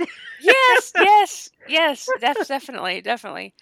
And I was like, I immediately texted my mother and I go, "Did you give him my books to read?" And she said, he was curious about what you've been up to. And I said, "Oh my God, Mom." And she said, "What? Wait, He really, did she give him my books to read? oh, Okay. he's read some of your fan fiction. Oh my god. He really, he really enjoyed Gratua, by the way. Oh well, I sent her mom ebooks of Gratua, so Yeah. He read it. He enjoyed it very much. She's the only person who had a hard time following. I think that something about that storyline, not the storyline, but the universe, the Star Wars universe, she felt like she didn't understand enough about the universe to read the story. mm. Um, so she got diverted for months doing research about Star Wars, which was bizarre. The thing is, my sister and Pops both read it and had no problem with it, understanding it without doing a single bit of research, and they both have watched less Star Wars than her. But she just was like, she just rat-holed on. She's researching Wookiees, and she's research. I mean, I'm like, Mom, she's researching Mandalorians. I mean, I'm just, Mom, would you just read the fucking books? That's actually charming, though. I'm And the I'm next sorry thing she rat holed. she did, but if she had a good time with it in her own way. And the next thing I know is I get a Baby Yoda calendar going, I really enjoyed the books. Please tell Kira. And I was like, my stress levels, I'm gonna need more than a calendar. But oh Let her no, find it. You walk hard. I Oh, do not I do not let my mother loose on I send her an ebook of what she gets to read. I do not let her loose on fandom. And she's not particularly interested in reading fan fiction, so it has to be a very like, you know. But I was talking about um a better man specifically. I had been reading it when she was here, and I don't remember what I was saying. But all of a sudden she goes, "You think Kira would mind if I read it?" And I just kind of, it was like my head like popped up like a little groundhog. And I was like, "What? You want to read fan fiction?" She says, "Well, I'm really curious now." And I was like, "Based on what?" She says, "Well, you've been really selling it." I go, "That wasn't my intention."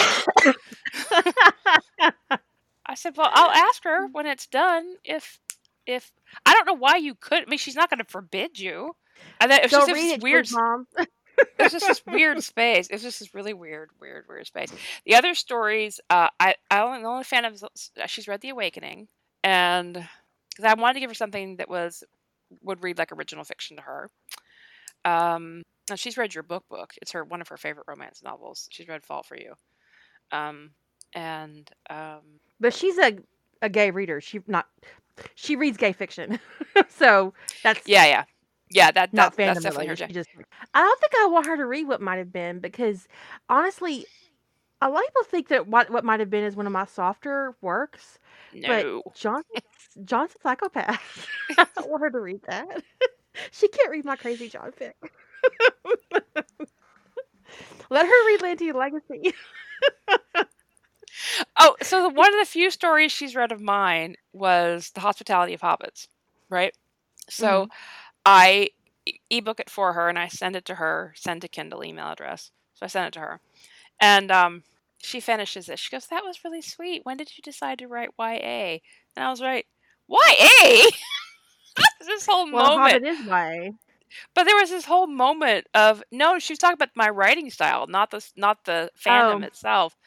She's like when and I was like it's like I was just like my whole brain offline. I was like, "YA? What are you talking about?" So well, there's no gay stuff in Gratua, so your dad could read that if he was into Star Wars. I mean, but he did. here's the Oh, problem. Not your dad, her dad, my dad a already person read in the it. chat room. But what I would say is, you guys do not pass your parents my porn unless you're prepared for them to Google me. Because if they Google my pen name, my site is the first fucking hit. And do you really want to explain the magical butt sex tour to your mom? No. Just keep it in mind. I'm just saying. Your parents can Google. Don't think they won't. Assume they will. You can make an ebook and take my name off of it. That way they couldn't Google me. But it's I have had people on Facebook try to friend me um that were obviously family members of my readers that I have declined on because I didn't want to cross the streams. That's happened to me a couple times too on Facebook where I was just kind of like, "I'm pretty Hmm. sure that's so and so's husband." Hmm. And I Nope. actually will ping them like, "Your husband just friended me." No. No. Decline You that tell them now. no. Absolutely not. Yeah, I had someone's dad try to friend me like a couple of years ago, and I contacted her. And I said, "Is that your dad or your grandpa?" And she said, "Oh, it's my dad." I said, "He just tried to friend me twice." I said no the first time, and then he asked again. I said, "I don't want to hurt his feelings, but could you tell him that he shouldn't friend me because I'm a porn writer?" And she said, "That's probably why he's trying to friend you." I'm like, "Oh, okay." Oh, I'm it, not. Tell him I'm married.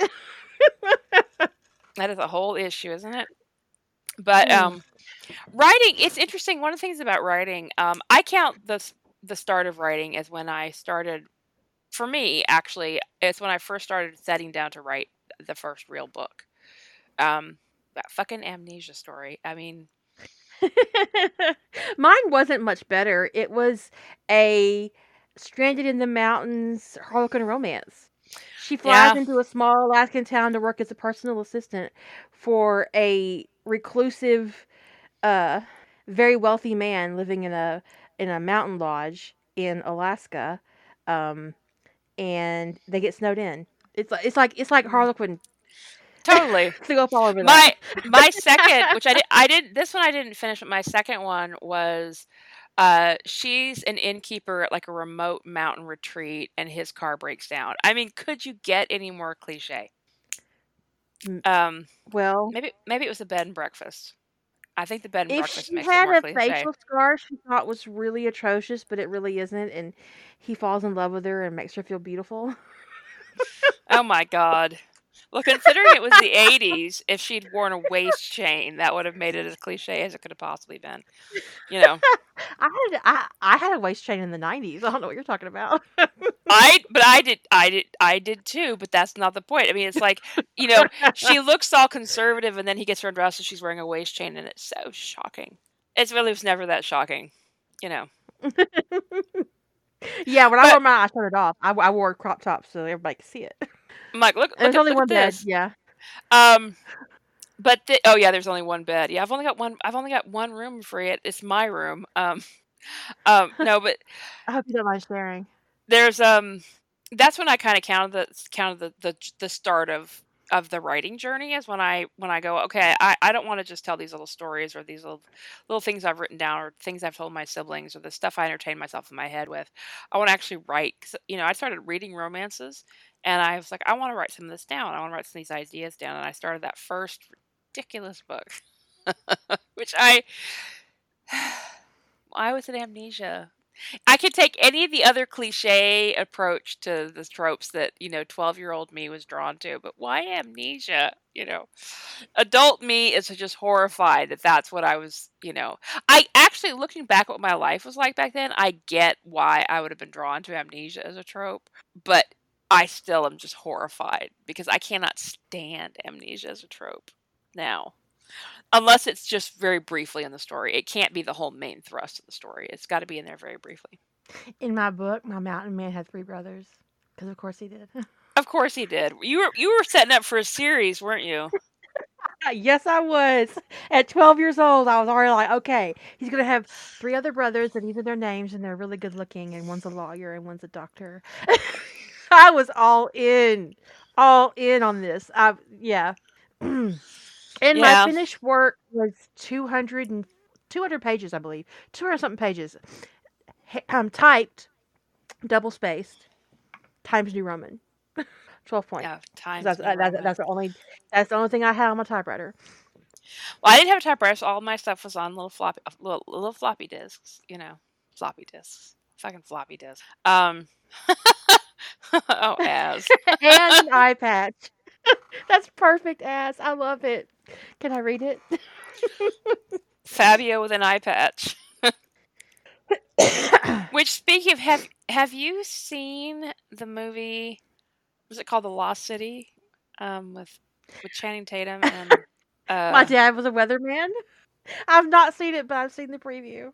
Sandra Bullock. oh yeah, Sandra Bullock. Oh my god, I was starting to worry that incontinence was going to be an actual issue. I was laughing so hard. I mean, Their preview is outrageous. Why are you so good looking? Brad flicks his hair, and my dad was a weatherman. What? um, What? Why is that? Why does that make sense to me?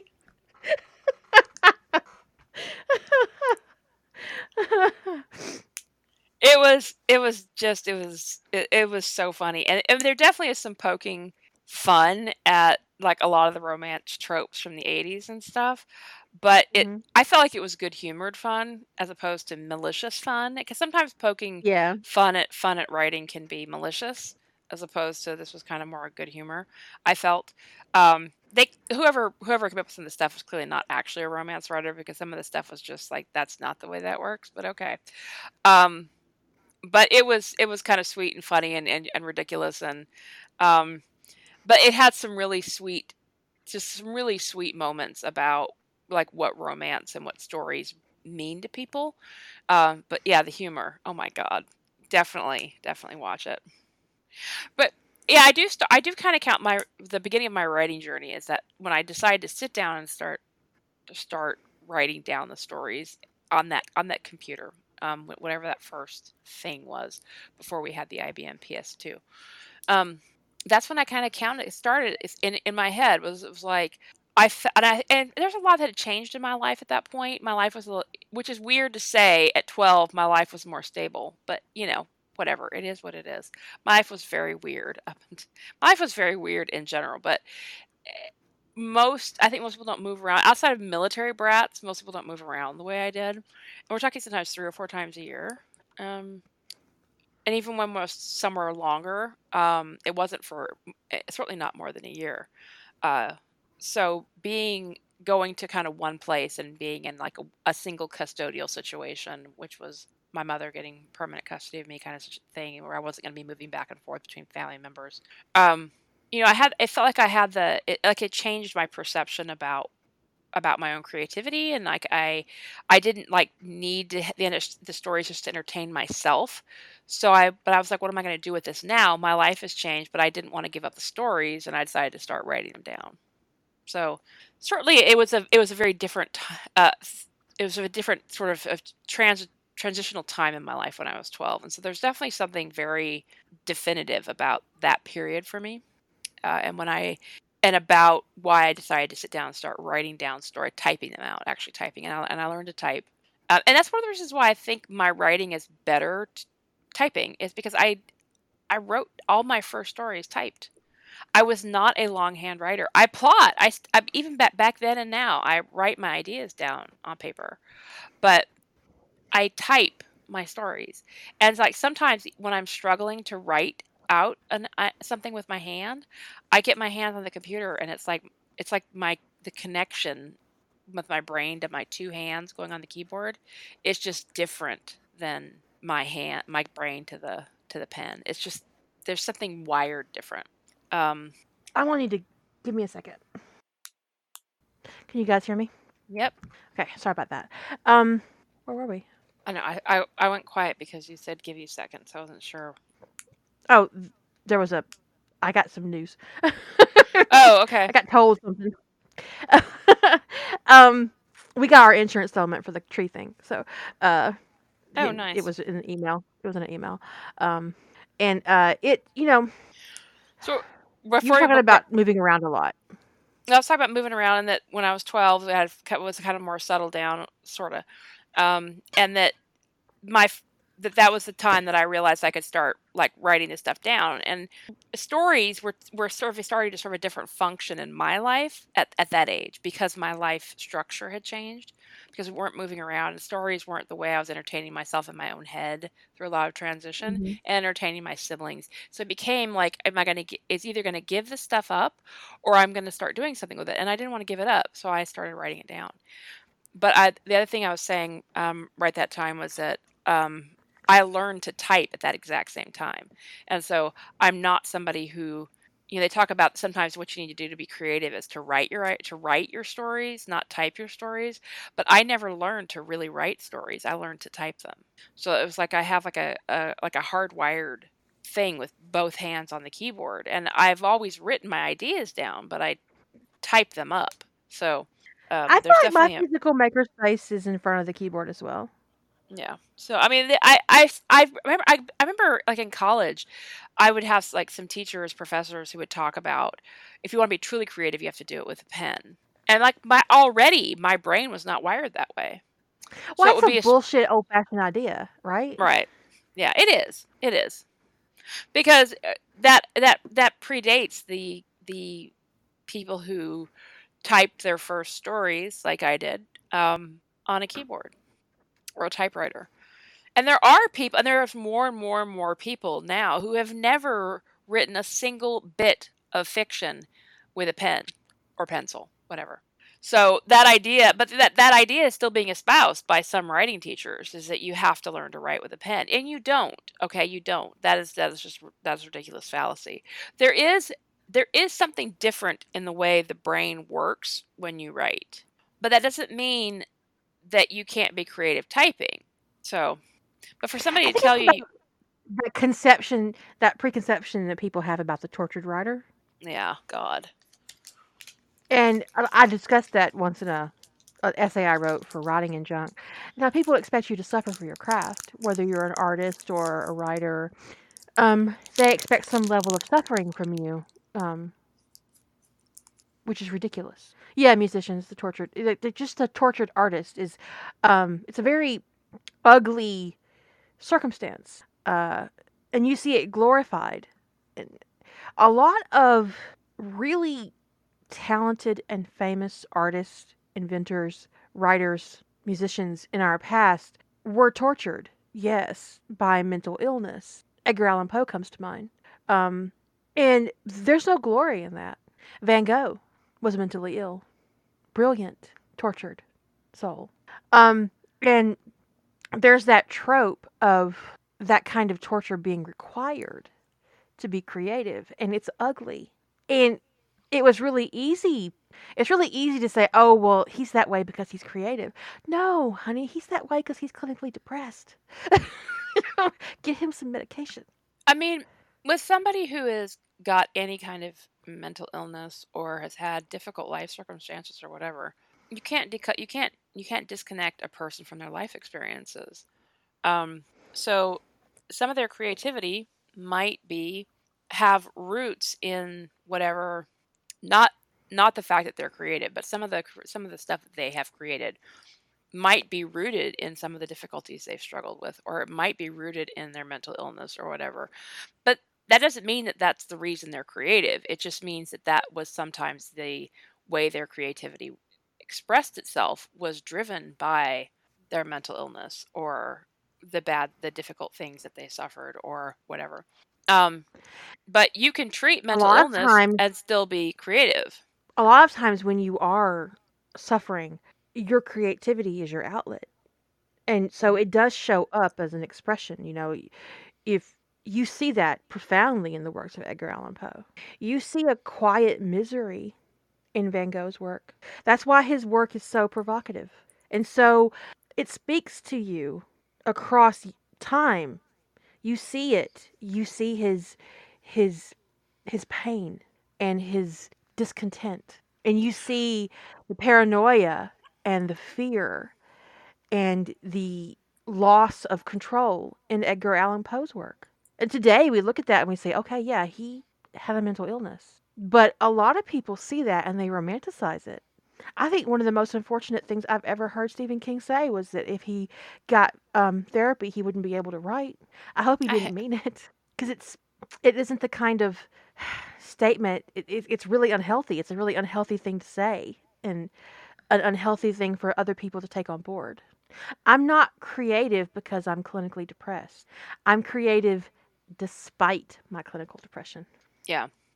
And I think sometimes people are more drawn to the works that people create when they're depressed because for whatever reason, or when they're in pain, because for whatever reason they relate more, or it speaks to something that's in pain in them, or maybe they find it resonates more.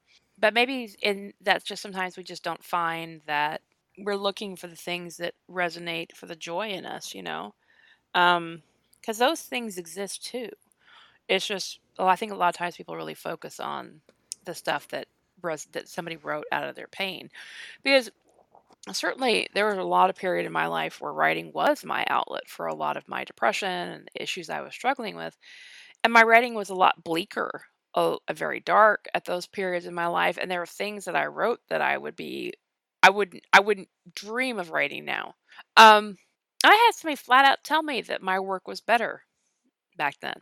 And I think what they mean is that they're more drawn to the darker work, which is fine. They're welcome to be more drawn to darker work, but it doesn't mean that it's better. I don't think there's I any think some object people base their their metric of quality on what they get out of something. right. Because I know I'm a better writer now than I was, God, when did I join fandom? A long time ago. Tw- What I would I say can't, is that you're a better writer today than you were a year ago. Not to say thank you you. were a bad writer then. It's just you're a better writer today because that's your goal, right? To be a better writer Right. every day. That's my goal. I want to be better than I was last year or the year before. Um, I want to grow and change and explore circumstances and stories and ideas, uh, and create that ownership that I find really compelling, every single day. And you have to learn, and I think you have, but new writers, especially new writers, need to learn that you can't base your perceptions of your writing on somebody else's emotional response.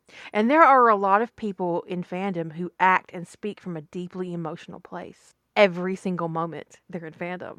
Well, we all have our moments, right? But some people are on 100% of the time every single fucking day. And it's like everything that happens is the worst thing to happen to them ever. And that includes you not finishing your work in progress. Right? Or, not getting to participate in a challenge in rough trade because you didn't have a work that qualified and, we ruined her life. Um, Years ago, we had a challenge called the Mulligan. And in the Mulligan, previous rough trade participants who had unfinished works they'd started on rough trade that had not been published anywhere could come back to rough trade with that project, post what they had written on the first day, and then go. It's called the Mulligan, which is a golfing term, which is a do-over, basically, right? Hmm. Um, Do-over. So we had a do-over, and there was this person who tagged me and Jilly both on Facebook to let us know that we were ruining her life. And I don't know why she included Jilly because it wasn't like it was Jilly's decision. Um, just get the blame with me, because she couldn't participate in that particular challenge. We ruined her whole life and destroyed her dreams as a writer. Now that particular point was galling because I think that I am very fucking generous with my time when it comes to other writers in fandom. And I didn't appreciate being told. Yeah, we ruined all of our dreams. I didn't appreciate being told that I had ruined somebody's writing life. Right? And the thing is, I mean, on the one hand, I can understand when you are like really wanting to do something, or maybe you're feeling you're stalled out creatively and you're going, okay, I'm gonna use this challenge to, and you're planning on a challenge, you're gonna unstall yourself. And then you find out, oh, you can't participate in that challenge because I can understand being disappointed. But but for starters, to externalize that and make that somebody else's fault is ridiculous. But the other thing is to catastrophize it to the point that everything is ruined, the sky is falling, the world is over. What is that? That is what is the point of that? I mean, worst case is if I was just really struggling to that degree and I was part of a writing community, go, hey y'all, I'd have gone to my community and said, hey y'all, I can't participate in rough trade. I don't have anything that qualifies. Um, does anybody have any suggestions for what I could do to ride along? To participate, to participate at least on the side, with you guys, just help me get out of my own head on this and go to your writing peeps about what to do. That's probably the worst case scenario, right?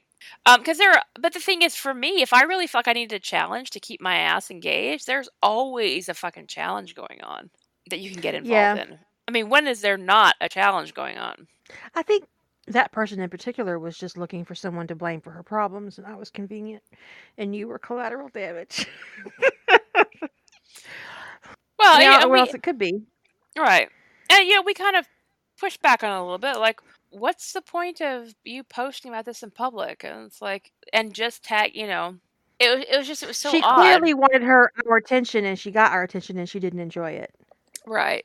Um, I think she expected one of us or both of us to apologize and let her participate in her own way, in violation of all the rules that we established for the challenge. it's like, no, baby, the challenge is already done. It's already set up. There are people who are already know they've already chosen their story based upon the criteria that was laid down. Moving on. The only time I can think of that there was ever a pivot on a challenge was when there was something world wise or political wise that made a challenge potentially uncomfortable. And in that case, Kira added a secondary theme for people who were too uncomfortable with the first theme. I Right, don't that remember was during the that. year of the Sentinel. Yeah, people just got uncomfortable writing the Sentinel, and there was an additional theme added. I think it was for November, maybe. Yeah, just to Um, open it up a little bit, give people some room, because things were hard.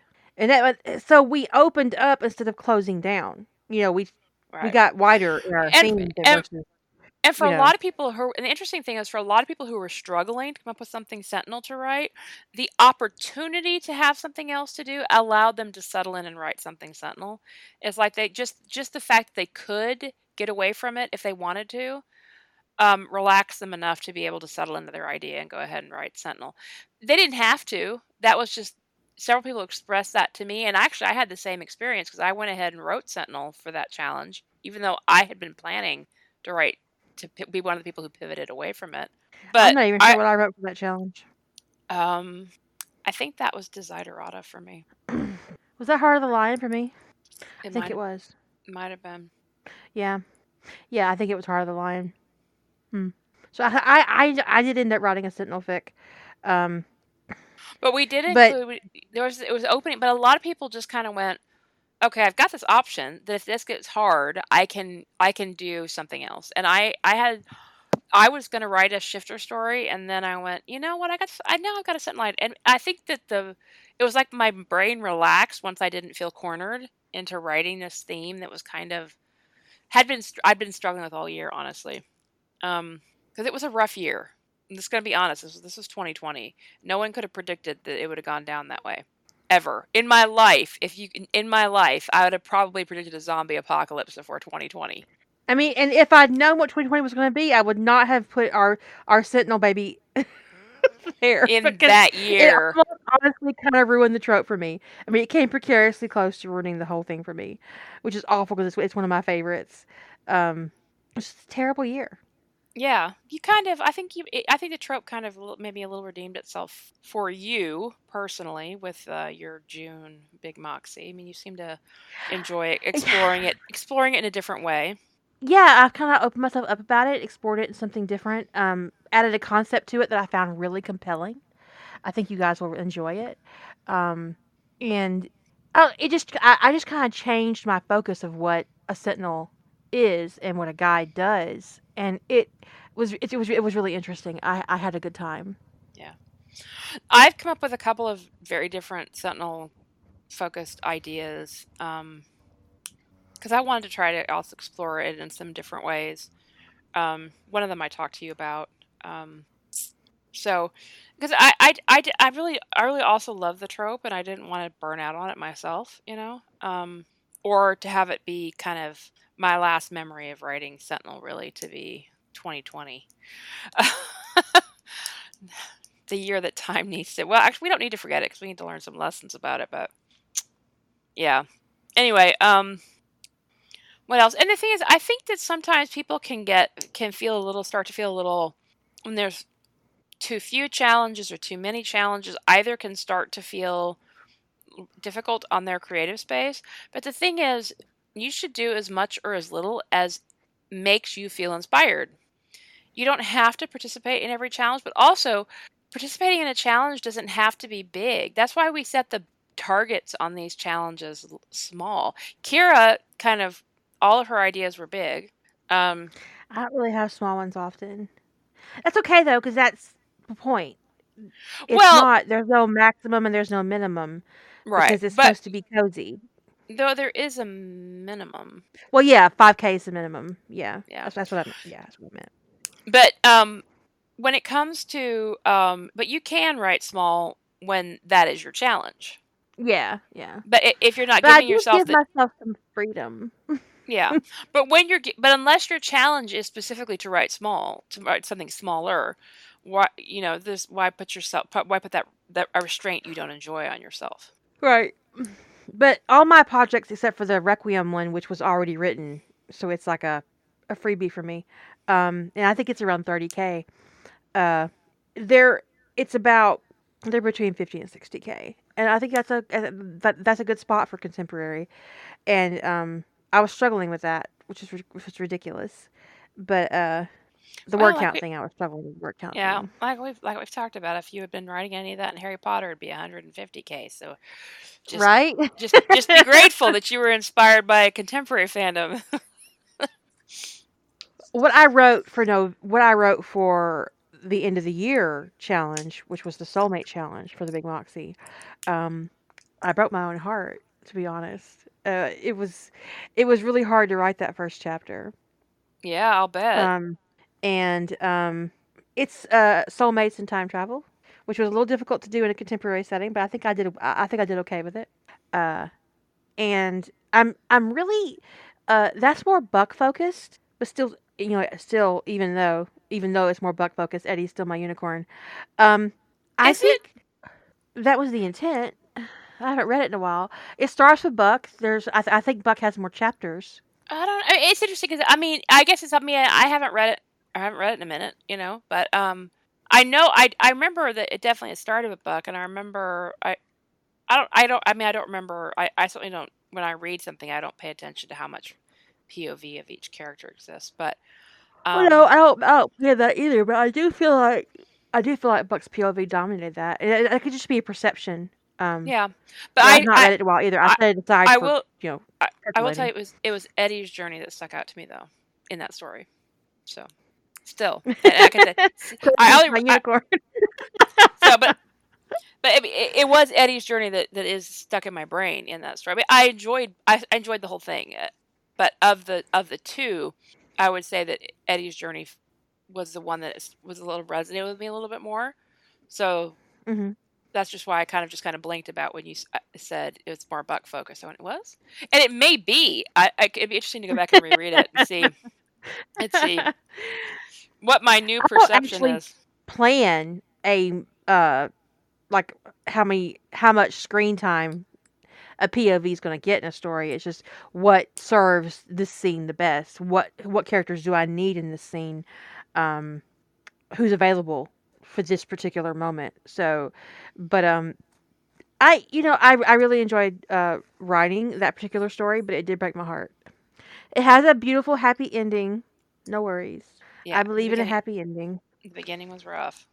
Yeah, I killed my darlings. Steven, I just call you Steven. But they get better because it's time travel. But yeah, it's there's there's this thing that you do as a writer where you carve out this space in your mind and sometimes in your home, um, where you are creative, that maker space. And I'm really investing lately in the first chapter made me cry like a baby. I ugly cried over writing that first chapter. I'm not gonna lie. I don't want to spoil it, but it's I ugly cried. Yeah, But you are screwed. I mean, it's time but travel. like I said, Figure it it gets out. better. Kira doesn't time travel on a whim. It has to be really necessary.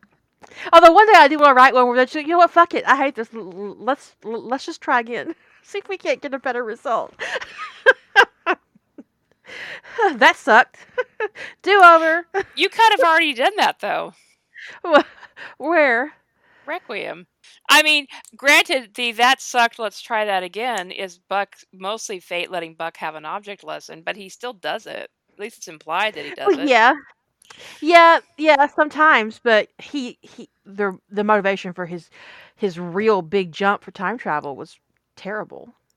Well, but that's what's on screen. But Yeah, it's definitely implied in some of the stuff you said that he's had moments where he's tried to fix things and couldn't. So he's definitely been like, I didn't total like that. Groundhog Day. Can Yeah. we try that again? Well, that was some shit. Can you just imagine? I was writing something this week and I had myself just ugly crying. I mean, just ugly crying over it. And I'm like, is this as sad as it feels like it is? Or is this just Hormones?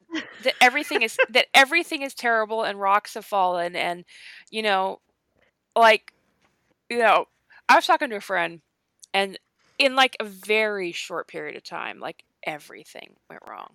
And I was like giving her the list, and she's like, "Well, what? Just tell me, just like get it all there. Tell me everything that's happened." And I started rattling off the list, and we were talking on the phone, and I was like, "And this happened, and this happened, and this happened, and this happened, and this happened, and this happened." And I think it started with I had gotten kind of roped into working on this work project that it just had been too much work in a short period of time, and I believe that whole thing had contributed to me getting an eye infection because I spent so much time at my computer that like your blink rate slows down. And I went up Mhm. at the end of the weekend. I thought my blurry vision and my eye pain was related to too much time on the computer, and actually I developed an infection on my eye over the weekend. So that's kind of the way it started. And then it went through all this doctor crap and the back issues, just all this stuff happened.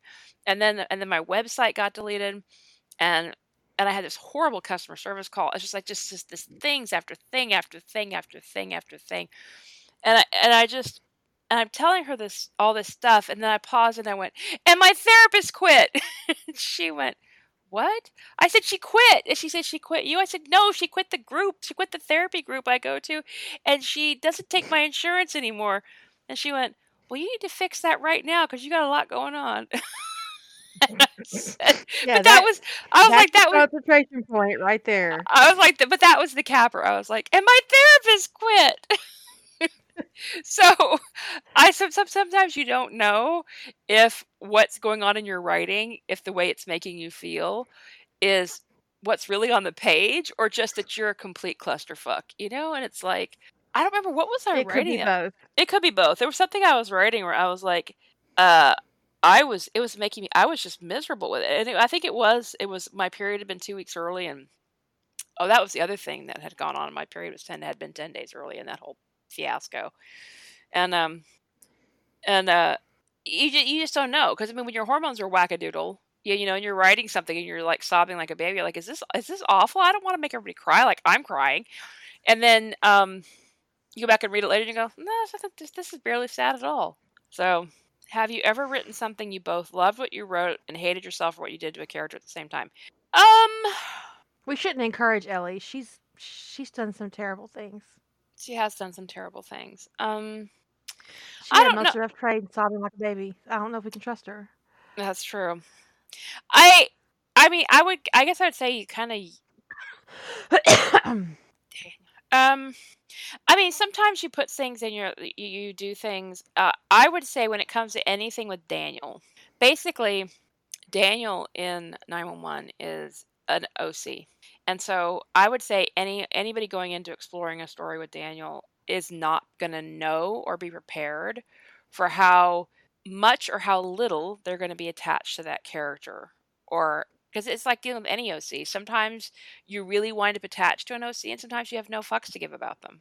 So how you're going to feel about Daniel is that kind of situation, and to some degree, that's about your own character development. I have done things to characters that were like, "Oh, you're just a real asshole right now," to myself, because of what I've done, uh, or what I've allowed to be done. I think one of the hardest moments that I've had as a writer over the past couple of years was writing the beginning of Darkly Loyal, because Percy Weasley murders Hermione, and she was pregnant.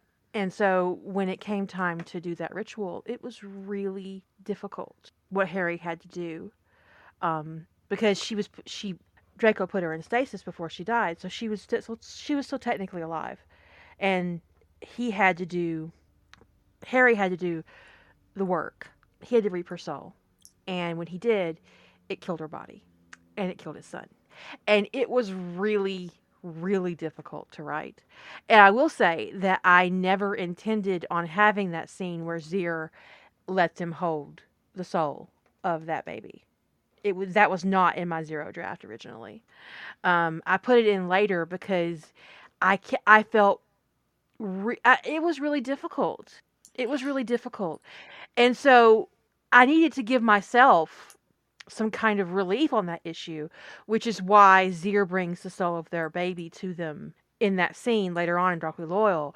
That was for me, not for you, because I was fixated on that part, and it kept cropping up in scenes, so I had to give it some resolution for myself so I could move past it.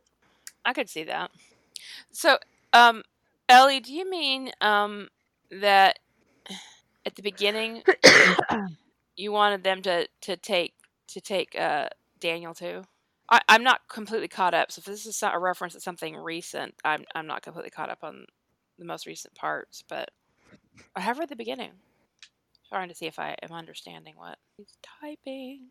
Speaks of what's in Zir promising a puppy. It got pointed out to me recently that there was no puppy in evidence in the epilogue of that story.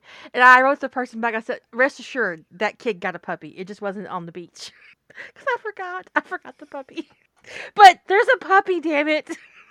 It was just roaming the island. Don't worry about it. There's a puppy. You don't see everything. He also got a little sister. Yeah. Okay. So I hated you too. No, I'm kidding. I understand why you made the choices you made. Um, and I think sometimes you make the best choice you can for your story. And when you plot it, I could see how it feels like an impersonal decision. And then when you're writing it, it feels like a very personal choice that you've made. Um, and it I seems think like, POV plays a part as well. yeah. And so it just seems like it's a decision you're making when you're plotting a story. And I know you're a plotter.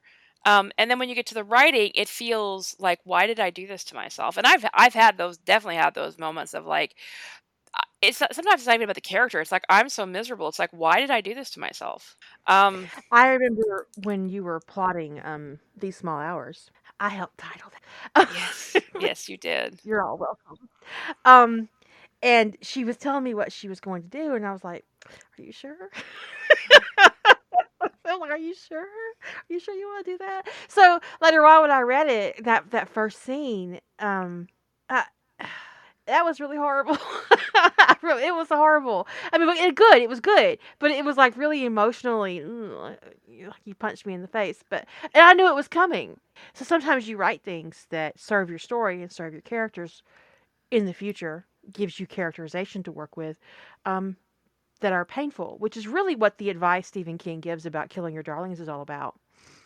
Right. Um, he might mean it literally, but it's also about doing things to your characters that upset you to tell the story that you have to tell. And there are many ways to die. There are. But one of the things that I think is important, um, Ellie, is, as I recall, you didn't, even though you got them back together because it hurt to pull them apart in your story, you also didn't shortcut or shortchange the emotional toll that that took on everybody. On Daniel, on Buck, on Maddie too. Again, you allude to that about Maddie's like bitterness.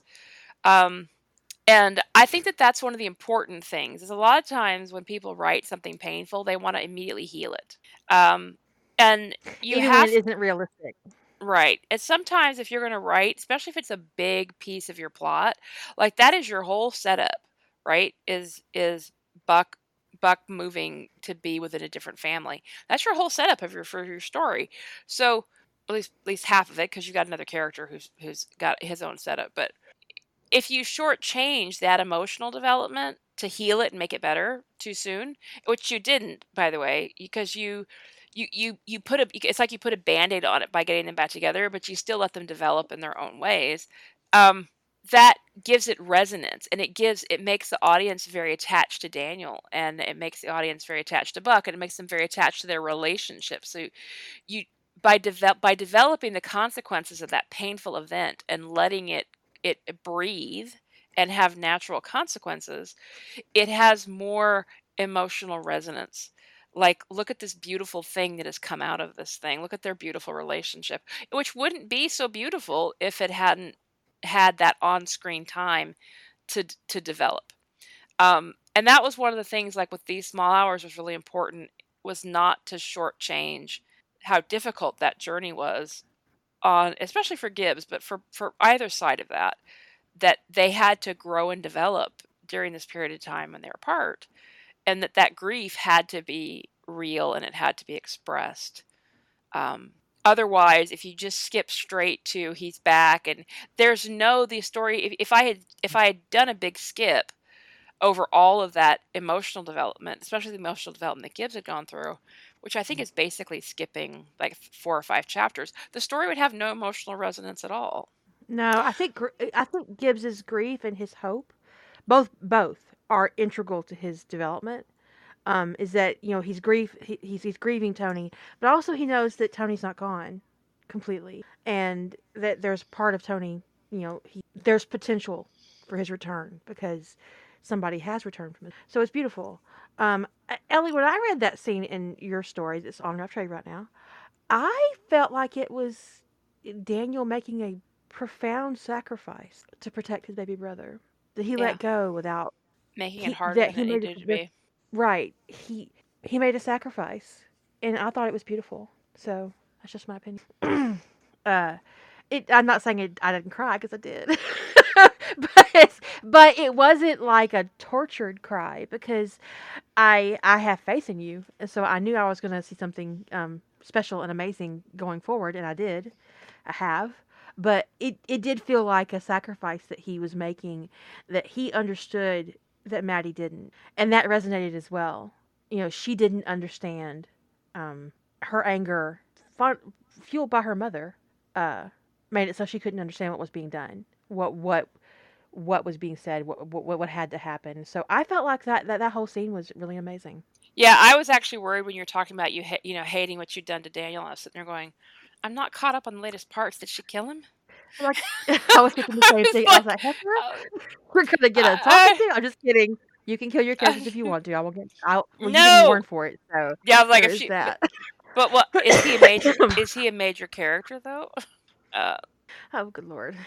oh God, I That's gotta it. get. No more posting of Refrain. I'm gonna turn off posting. I'm It's done. over. No, No, till the end of the month. To the end of the month. which Um, actually, I y'all think about that timing. Don't post on May 31st. It'll be up for like 6 minutes and then get deleted, right. That's just the cock tease we don't need. right? Um, So at least give but people 24 hours. I think sometimes when you write a scene that resonates with you, and resonates with your readers, it's going to stand out for years. So years from now, after you've put that up somewhere and in all of its edited glory, someone's going to be on a fixed site saying, "Hey, I read a story once where Buck was online in the womb and." Daniel was sick, and the Sentinels and Guides saved him. And there was a scene where the Sentinel Guide pair came for Buck to keep him safe, and Daniel was really supportive, and that's what's going to stand out for them. That moment when Daniel gave his baby brother to that Sentinel and Guide pair so that he would be safe. It's going to end up in somebody's fix search because it's. I think it's probably one of the. I mean, it's really powerful. It's going to stand out in somebody's mind, Yeah. and somebody will come on. Oh, I read that. Let me get you a link. So yeah, I honestly fell in love with Daniel when I was writing Requiem for the first time. When I when brought him onto the scene, and Evan said, "I need you," and I said, "I'm on a plane." You know, he's on a plane. He's on a plane immediately, and he invaded Buck's life the moment he could. The moment he was invited in, he's like, "I'm staying. Let me get an apartment," because he's been at a distance. He thought that's what Buck wanted. Um, all this time, and now Buck opened the door, and Daniel ran through that door. Let It's me like, get my stuff. hello. This is my stuff. This is my business partner. He's coming too. Somebody asked me recently if his business partner is his business partner, and the answer is yes. His business partner is his business partner. His, They just haven't gotten there yet. his business partner. Um, Hmm. it's interesting because because I had talked with Kira a lot about Requiem during like her plotting process, and it was during Requiem that you cast him as Ryan Reynolds, right? Yeah, That I was can't get over that. it. It's like it's permanently done in my brain. Yeah, well, you pretty much headcanoned me about that, but and then I read when I started reading. And I think I've read 4 chapters of morphological changes, Ellie. Um, and I just haven't had time to read really much of anything besides I stayed current on one story, and I think that's the only thing I've read in like literally weeks, which is just tragic in my opinion because I miss my reading time. Um, but you cast Bradley Cooper, right? I think it was Bradley Cooper if I'm remembering that correctly because I see it in my head. So I you definitely God, if I got that wrong, I'm gonna feel like a complete idiot because I said when I read your story, I saw it really vividly in my brain that it was Bradley Cooper.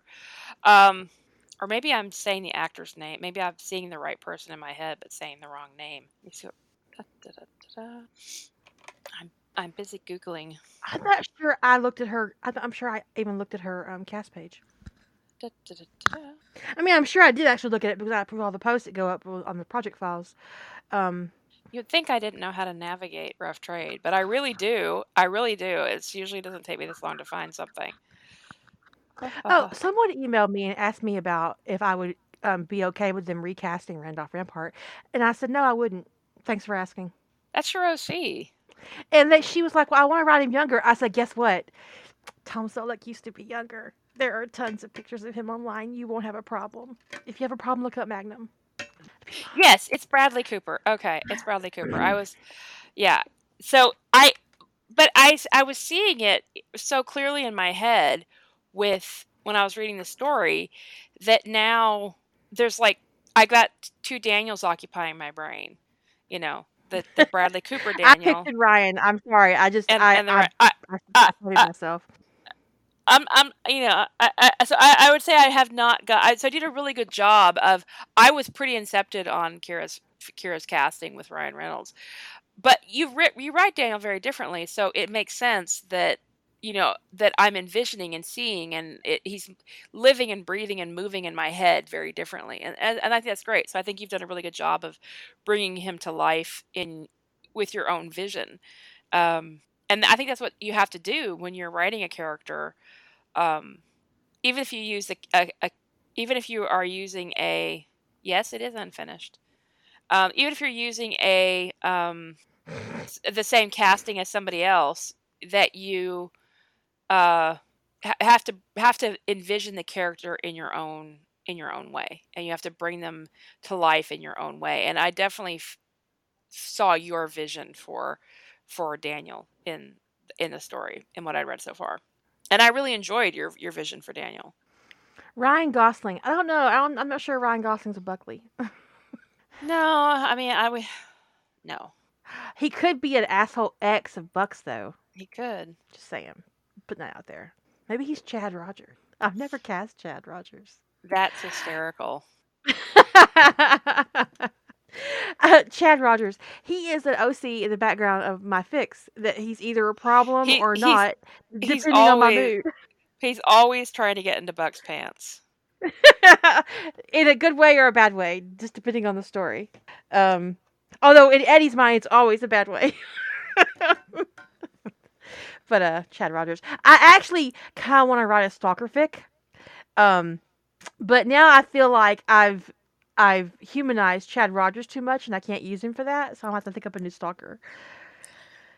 I plotted a stalk because I think I had stalker on my bingo card. Um, not one of my. No, I wouldn't put stalker. Actually, I don't think I'm not that I wouldn't, but I don't think I've ever put stalker on one of our bingos. I think I had stalker on one of my. So I did plot a stalker um thing Oh, where, surely his and it, name will be Robert in some form or another. or Bradley. um, Robert Bradley. I always if there's anybody named Bradley or Robert in one of my stories, you could know they're an issue. It may be even just a minor issue, but they're an issue. They're Um, going to be a pain in the ass normally.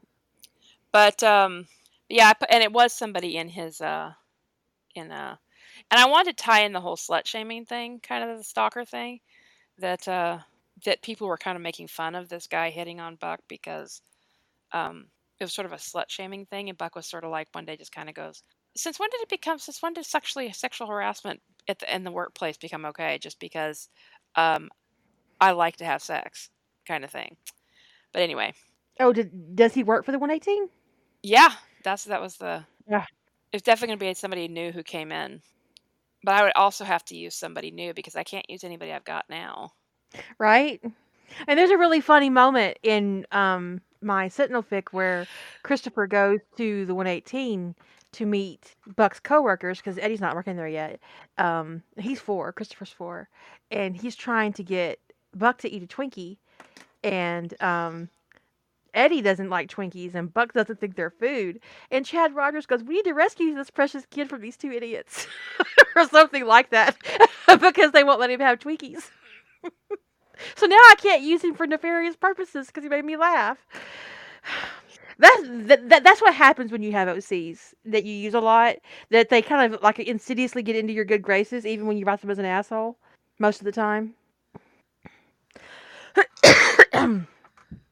I uh, I wrote my first novel when I was 12. I don't want to put an age on my last. Does that make any sense? Yeah, I hear I you. don't want to ever say I wrote my last novel when I was 70. I never want to say that. I never want that to be true. So, maybe one day I'll only be able to write in my head and that will be fine. Because I've told myself hundreds of stories that never made it to paper or, a digital screen. I had the sad thing is there's some stories that I really, really, really wanted to get to paper that I overtold to myself in my head, and it's like, nope, that's gonna just have to continue to occupy mind space because no. Sometimes I'll have this idea percolate in my brain for months, and I'll approach it from like 20 different angles before I ever get to the point where I zero draft.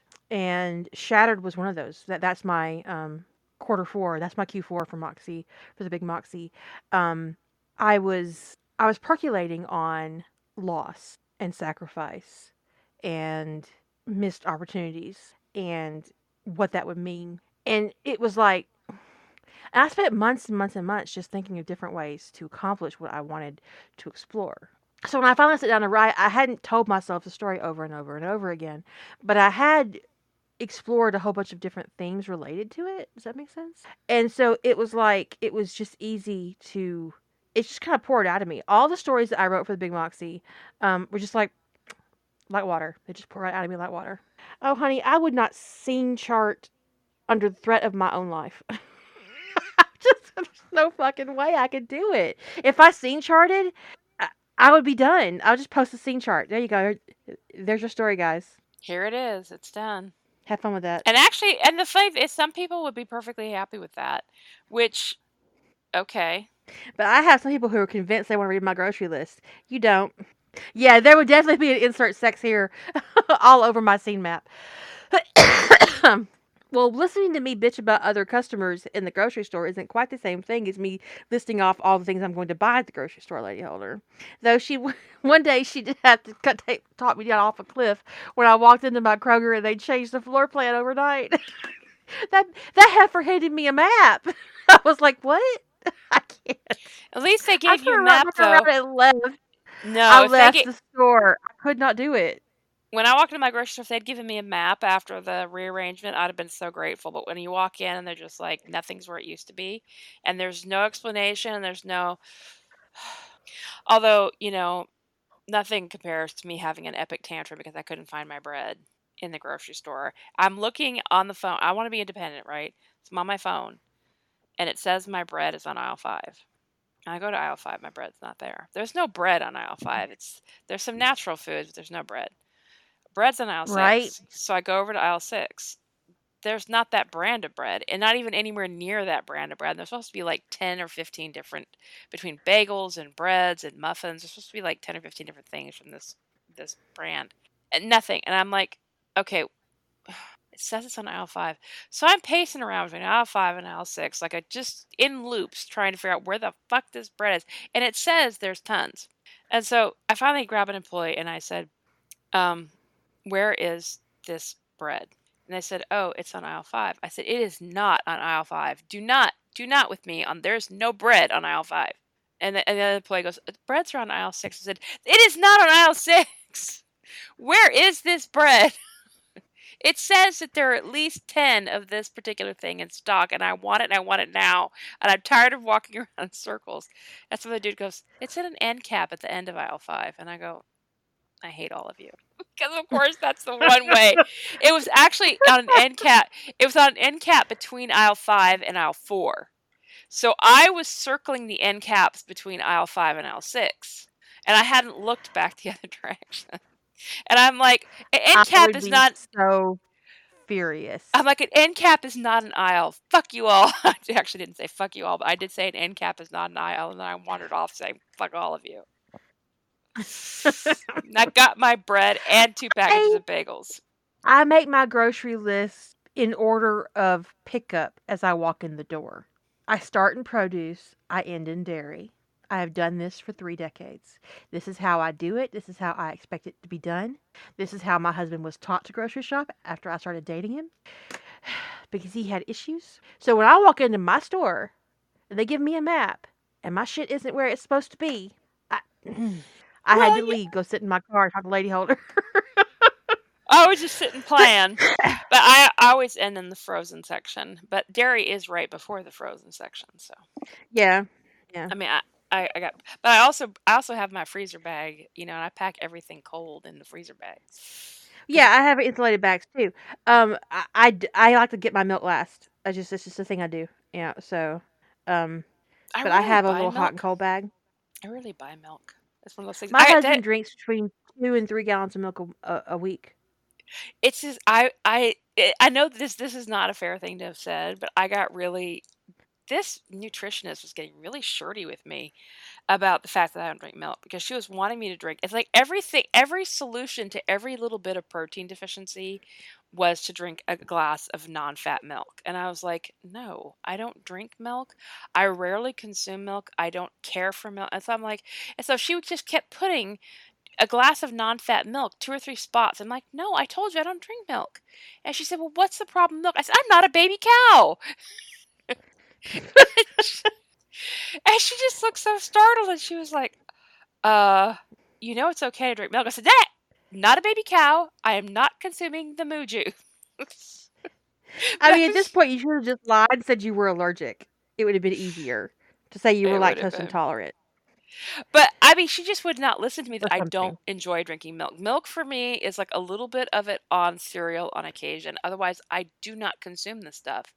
And if there's nobody else in the house who's drinking milk at any given time, there's no milk because it's just not something I have any of.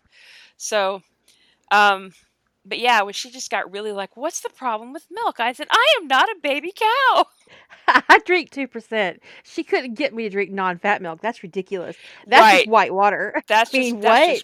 that's just gross. I mean, honestly, and one of the things I told her in another session, I said, "I also am surprised that you, a nutritionist, are telling somebody who is diabetic to drink non-fat milk.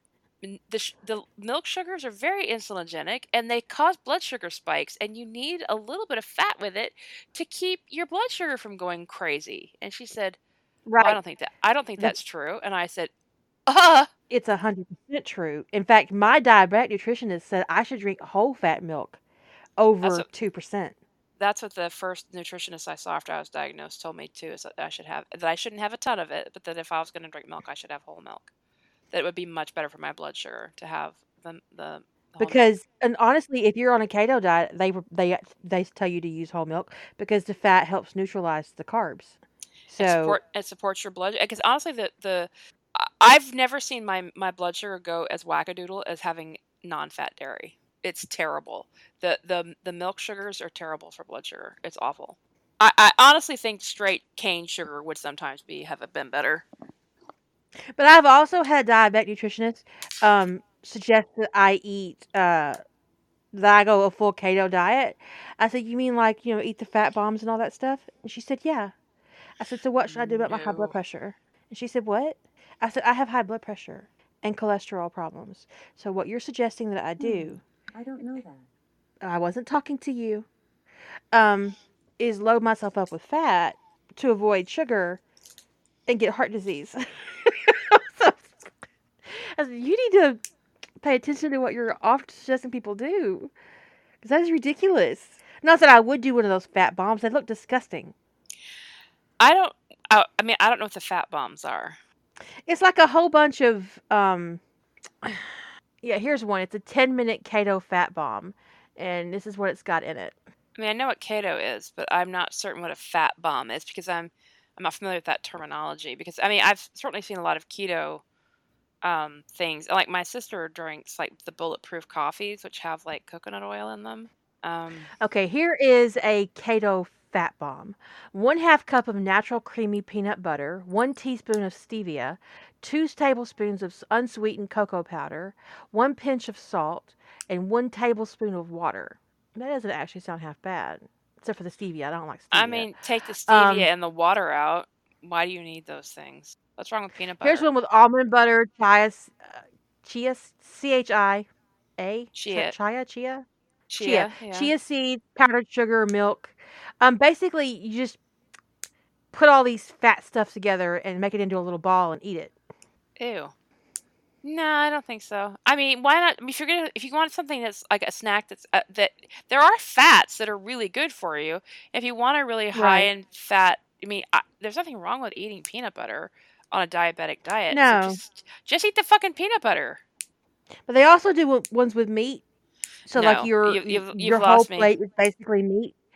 I wouldn't do it. I'm just saying that they have all these weird things. I mean, I know there's a lot of Um, weird stuff in the keto diets, but I mean, my issue is not a lot of times with keto isn't even the fat. Although it depends on the fat source. Some fat sources, I mean, some fat sources better than others, but my kidneys would croak on the amount of protein in a keto diet. right, They just keel over and go no.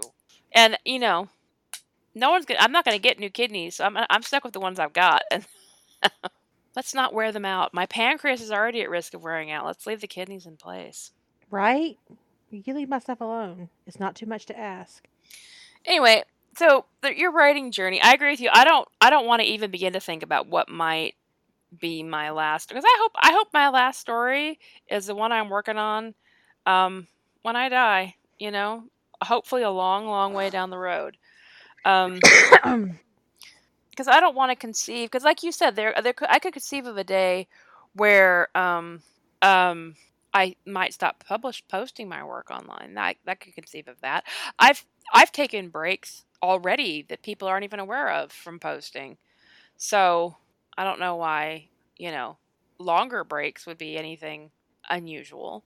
But I think as long as I guard my boundaries and continue to write what inspires me, I don't see an end to you know what you call like the maker space for me, because this has been ongoing for, like you said, 35 plus years for me. If I live to be 97, I hope I'm still writing. Yeah, it would be nice to be 99 and still writing, and in possession of my faculties to have some clue. I mean, it'd be great to be 99 and still writing gay porn, but That would make you the most popular lady in the nursing home. right?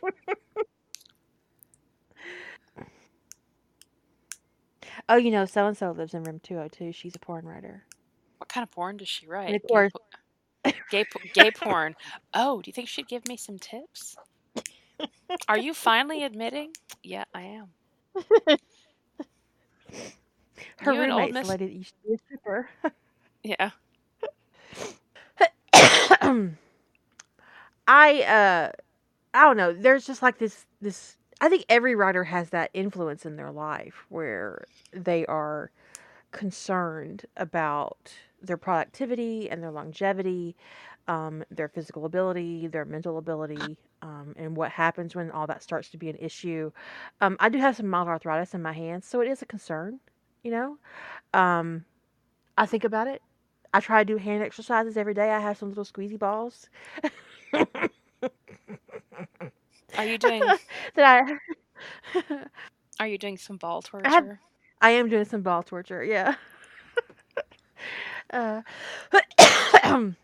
yeah, STDs are a real problem in nursing homes because a lot of those old people don't believe in condoms.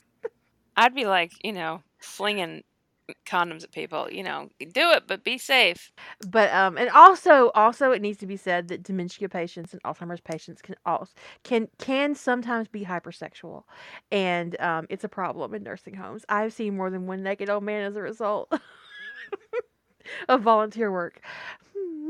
It's like, oh, I didn't need to see that. Oh, I'd be like, one time when I was at the nursing home, visiting a family member, I was like, okay, the nudity is one thing. It's the half nudity. Could you just be all nude? I struggle. I struggle with the naked bottom half and then wearing a t-shirt. I don't understand why this is such a popular look, but it doesn't work for me. Why do you just take off your The first pants? time the first time I watched Daredevil, not Daredevil. What's it? What's it with Ryan Reynolds and what's Oh, it? Deadpool. Deadpool. I watched Deadpool, and remember when he gets his legs cut blown off, and he has to wait for them to grow Yeah, back, and he's yeah. sitting there on that That's in couch in that shirt that's in Deadpool too. Yeah, too, he's shirt and cocking it. Yeah. that dude he's shirt cocking it. Ever since I heard that term, it's all I think of when I see somebody doing that. They're shirt cocking it. The other They're day, shirt I cocking shirt it. cocked it. My husband was like, "No, you're not." "Yes, I am." He said, "Honey, despite your delusions, you don't actually have a dick for anybody to suck." I was like, I beg to differ. You can whip it out right now if you want to. I got one. It's just not on my body. That's right. Honestly, also, I feel like somebody wearing a shirt with no pants and no underwear is very vulnerable. It does It feels feel vulnerable and it feels weird. much more vulnerable than just being like when I am Completely naked, which makes no sense, right? when I have to get change clothes at a medical facility, especially if I have to get all like disrobe completely, even because they usually put you in a gown or something. When I'm getting redressed, I always dress the bottom half first. It's like I can be completely naked. Okay. I can be naked from the waist up. Okay. I cannot be naked from the waist down. I if I have had to take off all my clothes, the first thing I do is put on my underwear and my bra. Mhm. Then I'm no longer naked. Let's just get that out of the way. Underwear and bra, and then I'm okay. I can put I the rest on. this is one back procedure I have done. They go, "You take off everything from the waist down," and I always kind of struggle with that. I'm Mm. like, really, really, can't I just take everything off? Give me a Can I get gown a like a hospital gown or give two? give me a gown like a normal place. They do. They give me a gown, but I Can can I put it have on over my can I have two hospital gowns? right one for the I front. usually ask for two. One for the back. You wear one like a robe and one like a gown. Hmm. Pro tip. Otherwise, you're running around holding the thing together in the back. I'm like, And now we have had a tangent about getting old and our butts hanging out at the nursing home. That's the way I've conflated this whole discussion to be. Now, pro tips for those of you who don't want to get naked in the gynecologist's office or have this stupid cape in mammogram's office. You can buy your own hospital gown on Amazon. Last time I went to the gyno, time before last, they had switched from gowns to disposable paper, and I understand why. Um, so I had like a little paper jacket and then a little paper blanket. And y'all, it was unacceptable. So I Really? went on Amazon and bought myself a hospital gown. So next time I went into the gyno, I was like, she offered me. I said, "Oh no, honey, don't worry about it." And I pulled my hospital gown out of my purse, and she busted out laughing. I said, "You're not giving me that ridiculous paper again." She said, "That's the best thing I've ever seen." I said, "Fine, I'll be your funny story, but I'm still wearing my own hospital gown." And the gynecologist came in laughing. She said, "You really did bring your own." I was like, "Yeah, I brought my own. I'm bringing my own everywhere now." It's a permanent member of my car. It's in my glove box right now, just in Well, case I need yeah. it. When you've got a little paper drape that barely covers your nipples, and then you've got this weird little they call it a sheet, but it's like this other paper drape that barely covers your lap, and Like you're like, can 20 I inch have by 20-inch piece of paper. Can I have No. 6 can I have 6 of these paper drapes, and can you give me some time and some tape to tape them together into a suitable covering? I need some masking tape immediately. I'm having a craft So emergency. so I bought my own hospital gown, and I stand by it. Get your own. You can get some on Amazon. 10 out of 10 do recommend. Even if they give you looks, it doesn't matter. You still have your hospital gown. You take it with you. I know. I got my hospital gown. I don't need their stupid paper. They can keep their stupid paper to themselves. So I told my GP what I had done, and after she stopped laughing, she said, "That's a really good idea. I'm gonna go get me one too." Who wants to be there, butt naked in pub? Well, it's still public, right? I mean, you're in your own little room, but some asshole could come in off the street. It isn't like being in your house naked. Why do they all need to tie in the back? I just want to know. Maybe I don't want to know. Well, mine tie at the top and on the side. I have a tie on the top of my shoulder on both sides, and then one on the side. Well, you're just going to have to send me a link, aren't you? Yeah, the one lady holder got us over here is a back tie. But yeah, I mean, I I highly recommend it because no. And they also tried to give me a paper jacket for a chest X-ray, and I was like, no, I won't need that. Well, ma'am, you just can't walk around half naked. I was like, I got my own gown. She said, what? I said, I pulled it out, and she said, okay. I come out of the little room with my gown on and my jeans because they let me keep my bottoms. And the X-ray technician's like, "Where'd you get the hospital gown?" I said, "I brought it." I don't care if it makes me look crazy. I don't. I do not care. If you spend as much time as I do with the medical establishment, they should just be used to the things people do. That's right. I'm bringing my own gown. Deal with it. Just um, yeah, that's the one that I got. The one that Lady Holder just posted is 11.95. Yeah. Now the one that I got was I ended up getting a bigger size because of my boobs. Um, I think I got a 3XL just so I have boob room and not have to worry about stuff falling out the side. Boobs falling out the side. My boobs are a little bigger than normal. Well, Anyways, and front tie sounds good. front tie or side tie. Yeah, I don't, because you want to be able to put it on yourself because they're not going to want to help you put it on because they don't want you to have it. But if they can think I'm a prude if they want to, I don't care. It's not actually about being prudish because I don't care who sees me naked. It's about vulnerability. And when you have the triggers that I have, the last thing you want to do is feel vulnerable in public. Yeah, having one with pockets is really handy because then you can stick your cell phone in it in case of an emergency. You know, I really appreciate that Apple has given us more privacy options and made it such that, um, well, they've made it such that we can tell apps we don't want to be tracked on stuff. That means that ads used to be specific to what I wanted to see, and now they're not. They're not Right? remotely specific at all to what I want to see. So, you know, y'all don't want to see this, but I'm not sure I care.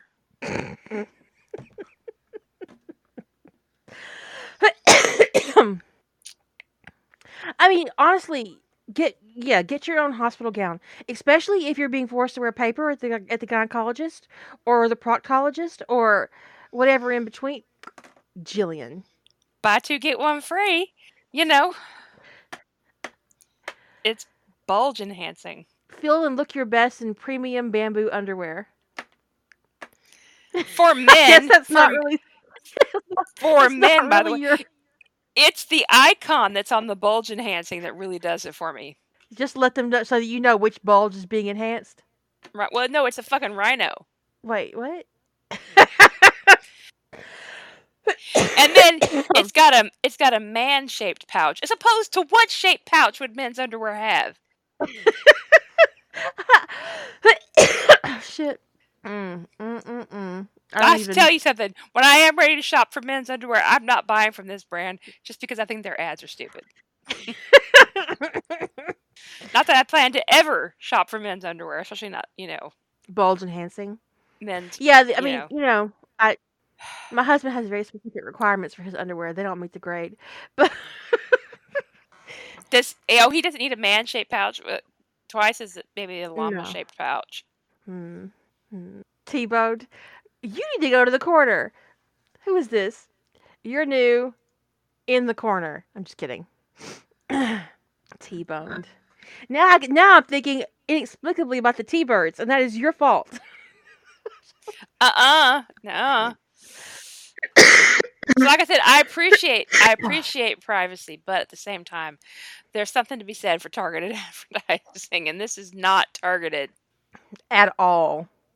It missed the Although, mark. because I had surgery, people keep sending me like stuff for like canes um and and str- no, I almost said strollers, but what you call it? What you call it when you got both hands on Walk it? Walker. Walkers. Yeah, I had an ad for a really cool walker with wheels. I was like, that looks really handy. I was really tempted to buy it. I don't need it. I don't need a walker. Sometimes I do need a cane because stairs. And that's more about an issue of balance than like needing it for strength. Because everything is back almost where it should be as far as strength goes. Um, but I can get a little unbalanced when I'm going upstairs.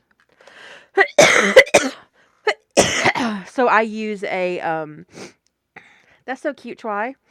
I use a cane. It's a Big Daddy cane. Um to go up and down the stairs. Big Daddy. Oh, you mean like one of those stability canes? Yeah, the little foot. Yeah, the quad cane.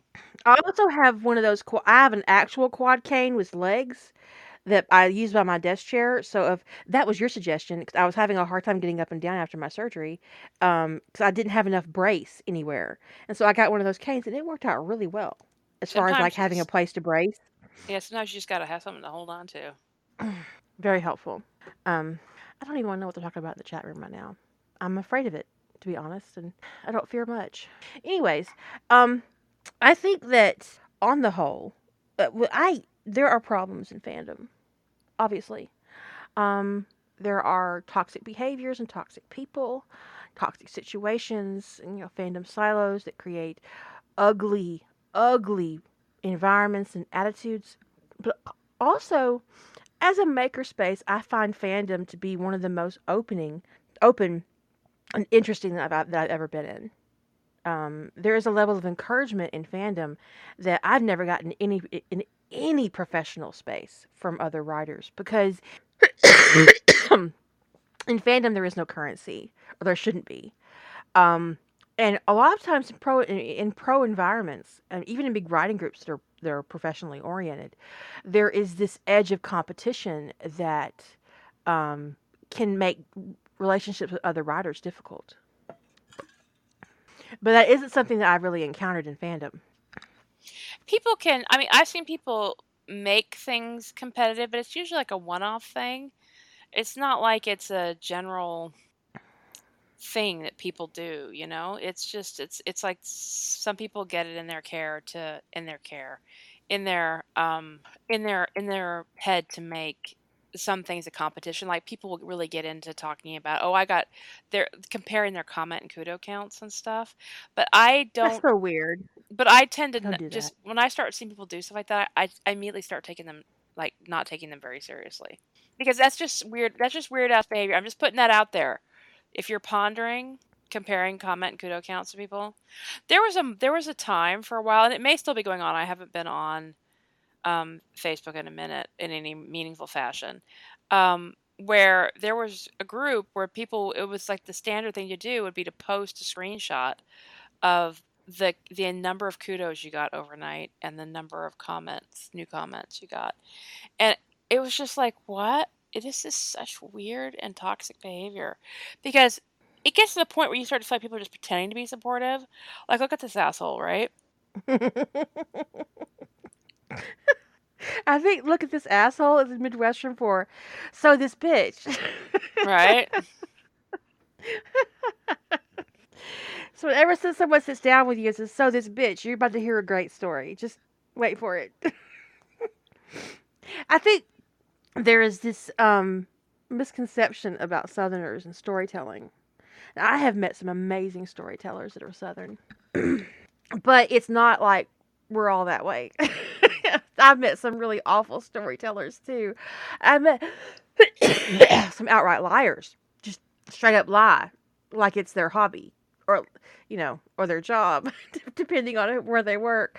Um, but my grandfather told really good stories in a very quiet way, and he'd start and he'd finish, and sometimes you wouldn't know he was done until he walked away, and then you're like, oh wait. Let me go back and think about what he said because he was done, and that was all you were going to get. And I remember those. I remember those stories fondly. And there is this. I think that people don't always get the difference between a storyteller and a writer. Because my grandfather would have never considered himself a writer, but he did consider himself a storyteller. I like to think I'm both, but not everybody is, and there is a distinctness about it. Um, Being able to tell a story and being able to write a story, there's a different kind of voice required. I think. Does that make Yeah. sense? Yeah. He wouldn't have ever called himself a writer because he couldn't either read nor write. And I often wonder if he had those tools in his belt, if his perspective would have been different. He was born in 1900 and was working a farm by the time he was 12. And the only one of his siblings that got to go to school was his sister. The rest of the children, all the boys had to work on the farm. Hmm. Honestly, that's what they were born for.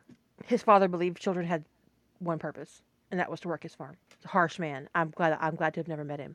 Um, but my grandfather eventually left that farm, left that state, came to the state where he met his first wife, and then eventually met my grandmother. And he worked in a mill his whole life and ended up dying of lung cancer.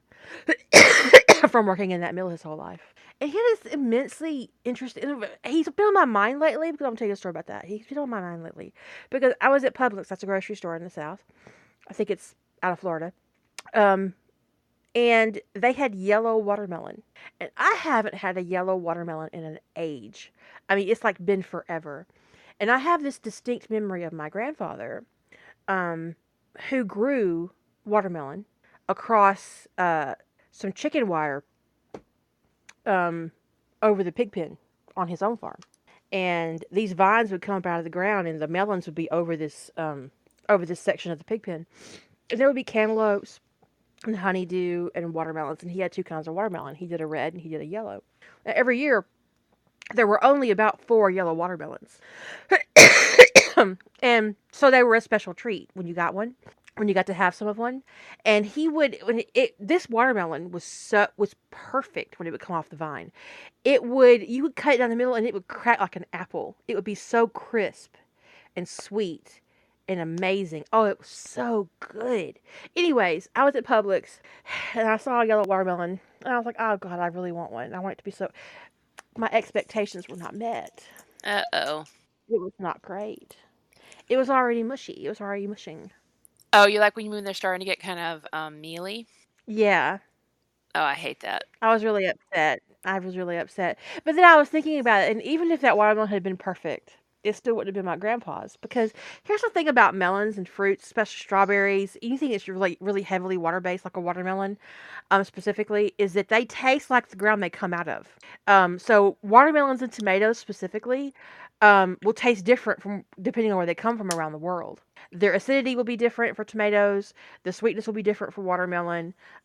It will not taste the same. So I will never get to eat my grandfather's food again, the food that he grew. So even if this watermelon had been perfect, it still wouldn't have tasted the same. And so it's kind of sad. That is sad. Kronos enjoyed it. Yes, I let my dog eat watermelon. Don't come for me. He really had a good time. I had to wash his face down with water afterwards, though, because he was a sticky mess, but he had a great time.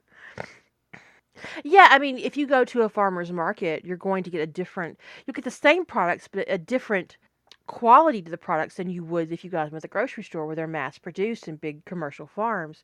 Um, like corn is not going to taste the same. Strawberries won't taste the same. Blueberries aren't going to taste the same. There's going to be a slight variety. There's going to be a variance in the taste and in the texture, based on where it was grown and how it was grown. But tomatoes, especially, take on the flavor of the ground they're grown in, which is why you'll find that tomatoes grown in like hydroponics situations don't taste very good because they don't have any of the nutrients they would get out of the soil.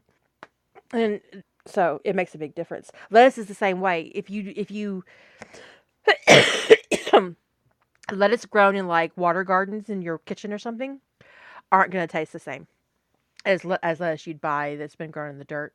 It's going to be different. So you know, honestly, I have a cousin who cannot stand to eat organic vegetables because her only vegetable experiences come from commercial vegetables that are doused in chemicals. So she expects that. So organic vegetables don't taste like they should to her. So it freaks her out. She doesn't like it. And I only buy organic because the last thing I need is more chemicals in my body that I don't know what they are. Um, but she just it just depends. So yeah, it's it was I'll never buy another one, to be honest. I'll never buy another yellow watermelon because I was so disappointed and it ruined my childhood. I love strawberries and peaches, and blueberries, and I love blackberries. Oh my god, I love blackberries. I wasn't allowed to go blackberry picking with the rest of the family when I was little because I would eat more than I would put in the bowl, basket, whatever. Isn't that like a I comes out with practically a a rite of purple mouth. passage? Yeah, but when my grandma wanted such and such amount so she could make jam to last the whole Well, year, I didn't get to go on the blackberry picking trips. I mean, I would have eaten a lot of I actually, when we used to go strawberry picking, We could just eat with however many we wanted. There's only so many. I mean, you could only eat so many strawberries. So that was like part of the deal. Is you get to eat as many strawberries as you want out there. But you had to bring, you had to bring back enough strawberries at the end of the whole thing. Right. So well, we weren't as fastidious then as I am now. So we would just eat them straight off the plant. Yeah, I would too. I totally would. I could not be trusted in a strawberry patch or in a peach tree. Just could not be trusted. I would take a peach right off a tree and eat it. Honestly, there's nothing better. There's nothing more delicious in the world than eating a sun-warmed peach right off the tree. Yeah. I wouldn't do it now, but there's nothing better. Really, nothing better. No, my grandfather did not use. He was a natural farmer when it wasn't even cool. He didn't use any chemicals or pesticides, and we just don't want to talk about what he used for fertilizer. But don't even think about it. Well, fertilizer, the more natural, the better. Mm. Well, just think about The Martian. We live next to a cattle farm, ranch, whatever. Well, y'all are putting it all to good use. It's my favorite. It's my favorite episode of Dirty Jobs. Remember the cow pot maker? Did you ever see that episode? I did not. No. It is probably one of the funniest things I've ever seen on TV with this guy. Mike Rowe was so funny. He goes out there to meet this guy who got the self-sustained thing where the guy, I don't remember what he used. The cows, I think, were just dairy cows. They made the milk and stuff. I think he sold some of the milk, but he gathered up their manure. He created this own little invention thing that separated the methane from the solid. It separated the solid from the liquid waste. Right. The methane was used. He burned it to heat his home. The liquid waste was used as fertilizer. So when they separated the liquids off from the cow manure, and the solid waste was treated through this process that he had developed to remove all bacteria and like matter that was, basically dangerous. And he made these little planters. He made this sort of this material that the solid matter from the cow manure became these, they called them cow pots, and they were little planters, and you could put like little seedlings in them or whatever, and then plant them straight in the ground as their own like little fertilizer pots, and that they would dissolve into the ground over time, and they would act as fertilizer for the plant as it grew. That's fucking brilliant. And it was a whole thing. So he grew the crops to feed his cattle. And he used the liquid manure, the liquid waste as fertilizer for those crops that he used to feed the cows. It was this whole self-sustained system. It was, the guy was like, and Mike, I don't know if you're brilliant or crazy. It's just like, it was really, but also the episode was hysterical. It was one of the funniest things I've ever seen because Mike in Dirty Jobs, he went out and did the work that these guys did, right? And one of the jobs this guy did is the liquid matter, which was by far the worst part of it, right? Right, I can imagine. The liquid waste that he used as fertilizer would get pumped into a holding pond. Well, one of the things that the guy would have to do, that was part of his job, which Mike got to do, was he had a canoe. And when debris would get stuck in like the drainage tanks, or like a tree limb would get stuck in a bad spot, he'd have to go paddle out canoe on Poop Lake and go free up, get the branch out of the way or whatever, right? So Mike is out there. Had to sink to high heaven. It just had to be the worst smell possible. So Mike is out there singing "O Solo Mio" out there in a canoe on a lake of shit. I hope he got paid really well for that show. He says, I think the words he had were "O Solo Mio." Don't know the words. I paddle for hours on a pond of turds. And it has stuck with me for like a decade because I laughed so hard I died. And he actually was coughing and kind of gagging at a couple points, kind of like we never go. Well, no, the methane had already been pulled out of that stuff that was in the pond. The first thing the guy did was remove the methane. There was no emission. Yeah, the first thing he did was remove the methane, and the methane was what he used to handle all of the heating and electrical the electrical burden of his farm was the methane from this whole process. And God, it was just. Great. And Mike was like, "I'm not sure if you're brilliant or crazy." He's like, and the guy goes, "Maybe a bit of both." And Mike's like, "Yeah, I think so." But it's probably was I've probably seen, you know, so many episodes of Dirty Jobs, and that was by far my favorite. It really stuck out in my mind because the guy really was brilliant, but the episode was hysterical, and it really highlighted what somebody who is really determined to kind of have zero impact on the world as much as possible, and how to reduce like pollution and emissions and all that kind of stuff, and how to be kind of green, and what he can do when he puts his mind to it. And he really had created this whole self-sustaining system. It was really fascinating. So Well, it's also a really interesting story, and um, we opened the podcast talking about Adam Savage. One of the things that Adam Savage said, he says a lot, and the first time I heard him say it, I kind of like head tilted a little. He said he was a storyteller. I was like, "Are you? What story are you telling me?" So I started watching his videos and trying to find his story, trying to find the stories that he was telling in the things that he makes, and I spent a lot of time like just trying to find the story because I believed him when he said it, that he was a storyteller, that he was telling stories, that he was doing this. I was like, "What story are you telling me, Adam? I want to figure this out." And then I realized he's the story. He's the main character. He's the story. He is the center of this makerspace that he has, and he brings these ideas and theories and objects to life. And it's amazing. I find Adam Savage to be one of the most inspirational people on YouTube, and I seriously, honestly recommend that you watch his show. yeah, Um, and he I has this fascinating way of looking at um, the creative process that is just, it's great. It's really great. I think he's better now on YouTube than he was in his MythBusters. Not that I didn't like MythBusters, but I agree with you that his journey is the story. That because what was fascinating to me was the journey that they went on, and often it was Adam's tale of it. Um, in the MythBusters days, it was Adam's perspective was the one I was really interested in, and Me too. now it's in his shows in his presence on YouTube. It is still the journey he goes on and why he goes on it and what caught his interest about this and why he wanted to do it. And it wasn't just he could tell this is where we started, this is where we ended, and that could take 2 minutes. That's not interesting. It was the what about this caught your attention, and what flopped along the way, and what worked, and how did you make it work. That is the story. I don't think it sometimes even is the end result. It's the journey he goes on and how he shares it with us.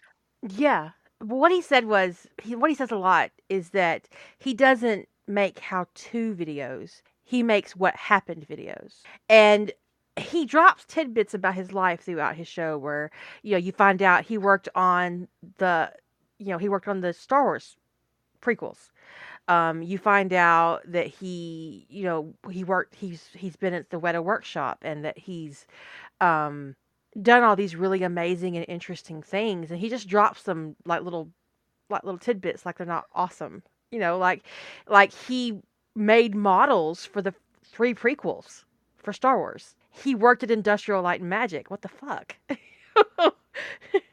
And so it's like, you know, he talks about working for um Jamie Heineman at M4 before they did Mythbusters.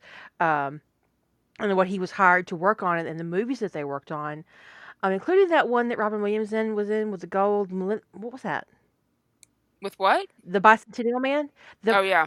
Adam worked on the Bicentennial Man, and he met Robin Williams, and he talked about meeting Robin Williams because Robin Williams came to his workstation and asked him about something that he was doing.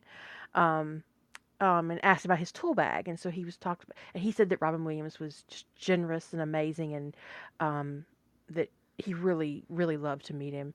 And there's just all these interesting things that he just drops on you in the middle of a build, and you're like, Adam, what are you doing?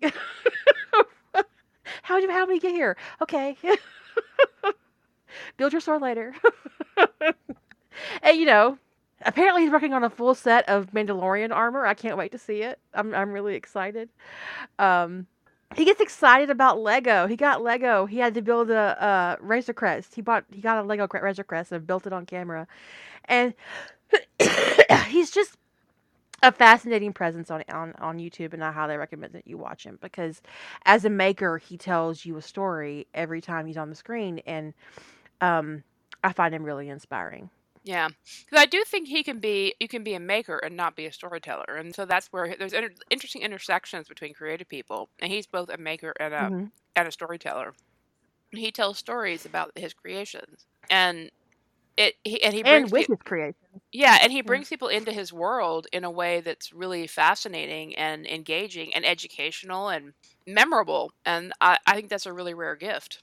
I would love to meet him. Out of all the people that I see on YouTube or on TV, whatever, I think that meeting Adam Savage would be just fucking amazing. I hope I would, if I got to go in his shop, he'd let me hold the gun. He lets everybody hold the gun. There's this prop gun he has from Blade Runner. Um, and one of the ways that he ages it and like so that it will look like the real thing is that everybody who comes into the workshop gets to hold it. So that it creates age and use on the gun. People get to hold the gun.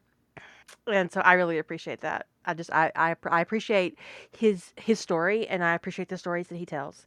And I think that as a creator, as a maker, that's the kind of thing that um, I want to do and I want to encourage.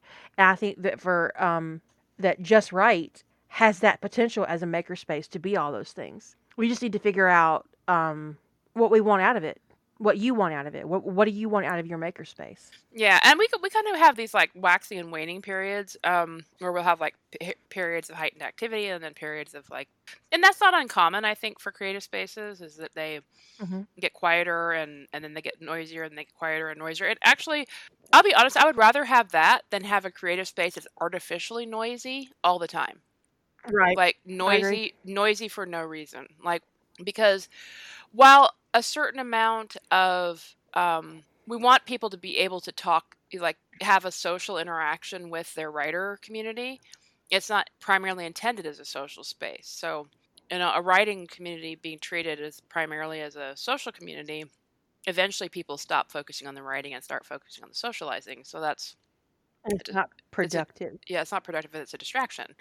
So it's one thing to take a break and say and socialize and chat a little bit. That's why we have a chat space, but we don't have more than one. We have like one. We have like I think we have two spaces to just kind of go and just like drop your knickers and relax for a few minutes. Um, Wow. Everybody keep their underwear on. you Don't don't sit on the furniture with no underwear. you don't have to keep your underwear on. You're in your own home. Um, but Let me get your hospital gown. right, Kira's gonna have her gown on though. Um, but when I go to creative spaces that tell me it's a creative space and it's just nonstop chatter and nothing productive happening, um, it feels like a red flag to me. I don't mind people socializing. I mean, there have been some times when we've been super busy in sprints and people will really be chatting, but they're chatting in between sprints. They're not just talking. And because what happens a lot of times, I think people start to use the socializing as a distraction from their own writing. Like they're trying to not write. They're trying to find a reason not to write. And I don't want a maker space that people can use as a reason not to create. So Right. it will be what people put into it. Um, and we've put a little less I put a little less time and attention on it the last couple of years just because I think I've been a little burned out with the panorama and um, everything. Life has just felt difficult, and it felt like sometimes just keeping my head above water with my own writing has been enough of a challenge. But it's definitely on my mind that I want to, you know, do some more write-ins because I mean, I revived the last big write-in we had. I don't actually, maybe it wasn't the last write-in we had, but maybe the one before that. Um, I revived a story from that write-in, and I remember I had written it during the course of the write-in, the whole thing. And I remember putting it aside, thinking, I don't know, this is garbage. I'm not going to do anything with it. And I reread it, and I went, "Wow, that's rock solid. I wonder why I thought it was crap." So I think a lot of times we are honestly our worst critic. Our most public worker maker space is Rough Trade. Mm-hmm. Um, I find Rough Trade continuously to be inspiring. We are in the middle of our 11th year, right? Yeah, this is year Mm-hmm. 11. Yeah.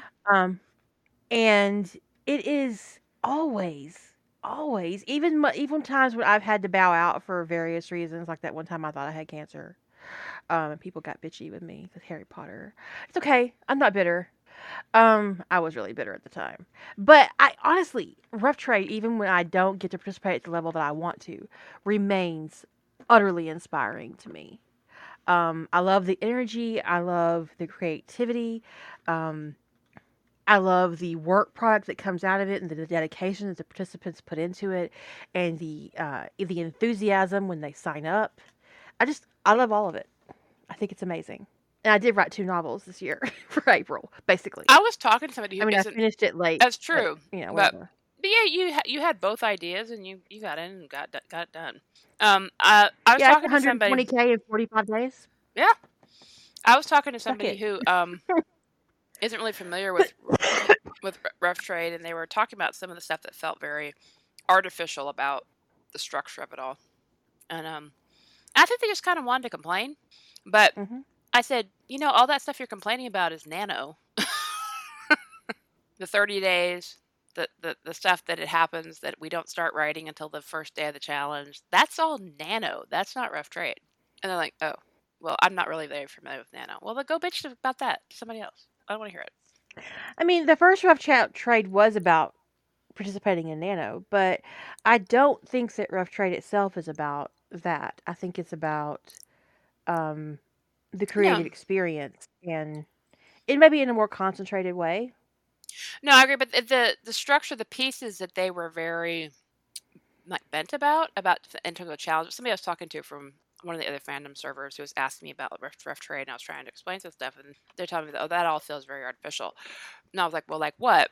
Um, it was the things that are artifacts from Nano. Like I said, like not starting until the first day of the challenge and writing all together. Right. Um, that it is a 1 month thing. Again, that's an artifact of Nano. Um, they mentioned something about the 50K thing. I said, well, that's only in November. And again, that's an artifact of Nano. And we actually relaxed that for rough trade. So I don't know why you're bitching about that. I said that nicer because I was trying to explain the situation to them. But I said, well, that we actually have a more relaxing. But again, that's an artifact of Nano, that word count. Um, but it seemed like all the things they talked about, they felt like it was kind of like an artificial challenge. I said, but the things I you're don't saying, understand what they're calling about artificial. I mean, because I feel like rough trade is one of the more genuine writing challenges out there. If the participants blah, blah, blah, blah, if the participants are being honest about when they start and when they stop. I think what their perception of a challenge as it is very limited to like bangs and stuff where people go off and write something and then they present something and they do it in their own time and in their own space and da da da da. And but I said but that's a different kind of challenge. That's very different than what rough trade is. And we So have one of those. It's and called Quantum Bang. quantum You can go bang. over there and do that. And I said, it's almost like you're saying that there can't be more than one kind of writing challenge because rough trade doesn't appeal to you. And they're like, no, no, no, I'm not saying that. I said, but all the things you don't like about rough trade are actually artifacts of nano and elements that rough trade has evolved, but those are elements that are sort of they're part of its DNA at this point. But honestly, I don't know why anybody would complain about rough trade even if they don't want to participate because rough trade over the past 10 and a half years has produced a lot of fiction for fandom. I would hazard a guess and say it's upwards of several million words. Oh, at the So least. suck it. And I think one of the things they didn't want to admit they didn't like is that they don't know when the stories are going to come back, but they didn't want to outright bitch about that. Well, So that's actually one of the more reasonable things they could bitch about. I get that, but rough trade isn't for readers. right, and I think that they have probably had that conversation or seen that conversation. They knew I would probably say that it's not a reader centric challenge, and so just keeping reader centric expectations off of just right is hard enough. Right?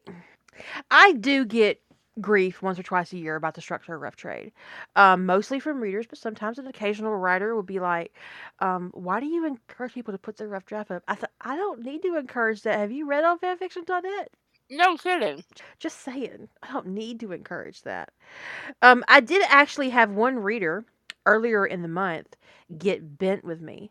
Sent me an email. Oh, actually, they sent me an anonymous contact form, but it wasn't that anonymous because my contact form has an IP address, and so I know exactly who they are. Because they've commented on my site before with their real name and address, like email address, the real deal. Close them up on Facebook. I know. I mean, I literally know who they are in real life because they're dumbass. Anyways, she said that she hated reading my work on Rough Trade because the mistakes ruined it for her. And then she couldn't get past the mistakes I'd made in the past, and therefore could not read my final product. Well, then don't read it. This is really simple. This is really simple. Then don't read it. Don't read on Rough Trade. That's the solution to that problem right there. But the thing is, the thing is that she knows sometimes there's things that appear on Rough Trade, even of my own work, that never appear anywhere else. So she doesn't want to miss out, but she's also still bitching because my mistakes ruin her fun times. Yeah, I mean, there will be things. There are Well, the whole sometimes. point of Rough Trade is to be productive and in a writing environment with other writers and explore your craft. Mistakes happen, and even my finished works are full of mistakes because I'm not having that shit professionally edited. Fuck y'all. I think everybody has different experiences of rough trade and what they get out of it. That isn't about you, Lady Holder. I know you try. I'm the one that makes mistakes, and my love for semicolons and, well, actually, my love for hyphens will never end, will it, Jilly? You and your M dashes. But You leave my M dashes alone. I only bother your M dashes when you have a parenthetical phrase with a comma on one side and an M dash on the other, and then we are going to have words. Well, Lady Holder picks on my math. Like, I don't have dyscalculia. I have a perfect excuse for that. Um, I mean, I don't care which you use, just pick one. I But even that's the thing, honestly, even the Bible has typos. Nothing ever printed by man is perfect. You might be able to get with professional editors on board 2,000 words to be absolutely typo free. Might. Yeah. Because the problem is, in order for something to be completely typo free, there has to also be consistency, which means the same editor has to have read it front to back. And in order to ensure that all the consistency issues have been caught, you'd have to have multiple editors read it front to back in order to ensure that nothing slips through. So that's why I think you'd only have no more than 2 or 3,000 words you could guarantee would be typo free. It's just the more words there are, the more it is that it just seeps into the brain and stuff just starts falling out, no matter how good the editor is. That's why I've seen New York Times articles that have typos in them. And trust me, they've got proofreaders. They got world class for editors at the New York Times. It happens. Human beings make mistakes. Yeah. And honestly, no machine could write a perfect work either because they don't have. I mean, if you've ever used a grammar checker, machines aren't capable of good grammar. No. Even if you pile all the rules you possibly can into it, even a machine's going to make mistakes. And one of the things I have to say for a lot of people, a lot of authors, what they get out of rough trade who are very uptight in their craft is they learn to relax, Mm, and they need to I hope so. learn to let things be what I mean. When you see an author who's struggling with getting everything perfect, put a placeholder in a part and post it. It's like, holy crap, they've had a breakthrough. I haven't Yay, look I at haven't you. I haven't really managed it yet, but every time I see somebody put a placeholder in, I'm like, "Yay, good for you." Because I mean, I honestly, as much as I relaxed about mistakes in my rough draft, I haven't relaxed enough to put, just placeholder in. Um, I'll figure out this person's name next month. Fuck all y'all. Yeah. No, I haven't been there yet. I haven't done that yet. That probably wouldn't be an issue for me because I am a plotter and I do tend to make a character list. But, sometimes I have had to pants a penguin. I had to pause for a minute, do some searching for a name that would work. well, even if I have a character list, sometimes you have a character that you didn't anticipate. Like I need a house elf to pop in and say something here, or, and I don't always have all of that stuff accounted for. And then there have been actually projects I've gone into rough trade where I didn't name. I had a list of all my characters, but I just didn't bother to name any of them. You know, like Mm-mm-mm. I had designated them by their relationship to the main character, you know. Or actually, there was one story where I designated them by their titles, like, you know, Lord so and so, Lord so. Like I had all the titles picked, but I had no freaking clue what their names were. You're making my heart hurt. she's she's giving me palpitations. Why? I mean, I had a character list. I just, you know, I haven't bothered to spend much time with a name generator. And part of it, I have to tell you, part of the issue with me and names is that people in fandom really stressed me out about names for a while. Like people would get all up in my grill and make me believe that every name for every character I picked had to be meaningful. And that if I picked a name that had awful meaning, it needed to be for a character I didn't like, or, you know. And the thing is, That is, girl. and then, People don't. you know, it's dumb. It's dumb. It's dumb. I know. But the thing is, I had somebody finally one day. Somebody said, "Oh, well, this name means this would be perfect for the character." And I went, "But the thing is, this character is an adult. How did their parents know? You know, 30 some odd years ago when they named this person this, that this would be the perfect name for them?" And I said, "Well, of I mean, course, if that was the case, if that was possible, then Remus Lupin's parents are real assholes. right?" They did not plan ahead appropriately. It's just most of the men in the Harry Potter franchise are named after like Roman emperors. I mean, what is that telling us? So, Wolfie McWolferson. but people just get me really got me. You know, I was more a little more impressionable about these kinds of things that we really wrapped around the axle about names. And it got to the point that I hated naming characters. I just hated spending all that time looking up meanings of names of all dumbass things. And now, do you know what I do? I use a fucking name generator. I just until something, I love name I generators. just When's the last time I looked for a name with a meaning? Oh, probably intangible because that was because uh, because Maddie and Daniel named him out of a baby book. well, that's different. I mean, it's one thing for like a parent to pick a name Yeah. for, but a lot of times you just, you know, you name a kid, you know, "Oh, I like this word or I like that name or I'm naming my kid after my best friend or whatever."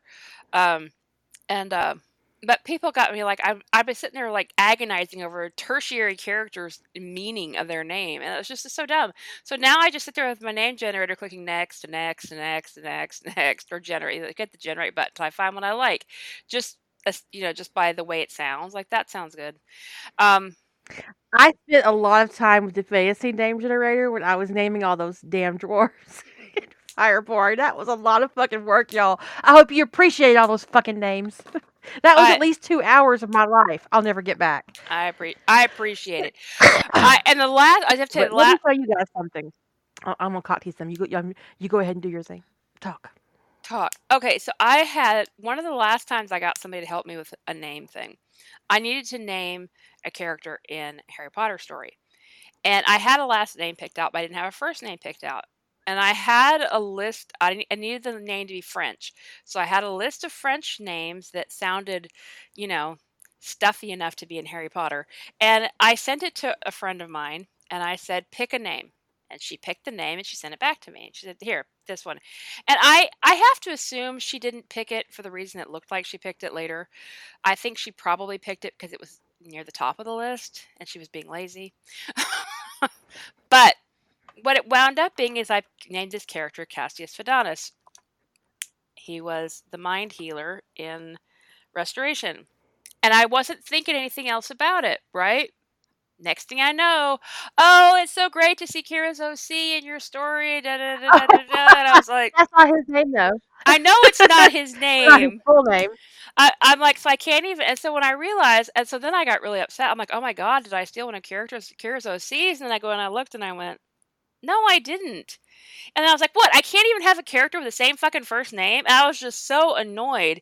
And I was like, and then I was going, did she pick it because it was familiar because of Kira's story? And then I started to get paranoid.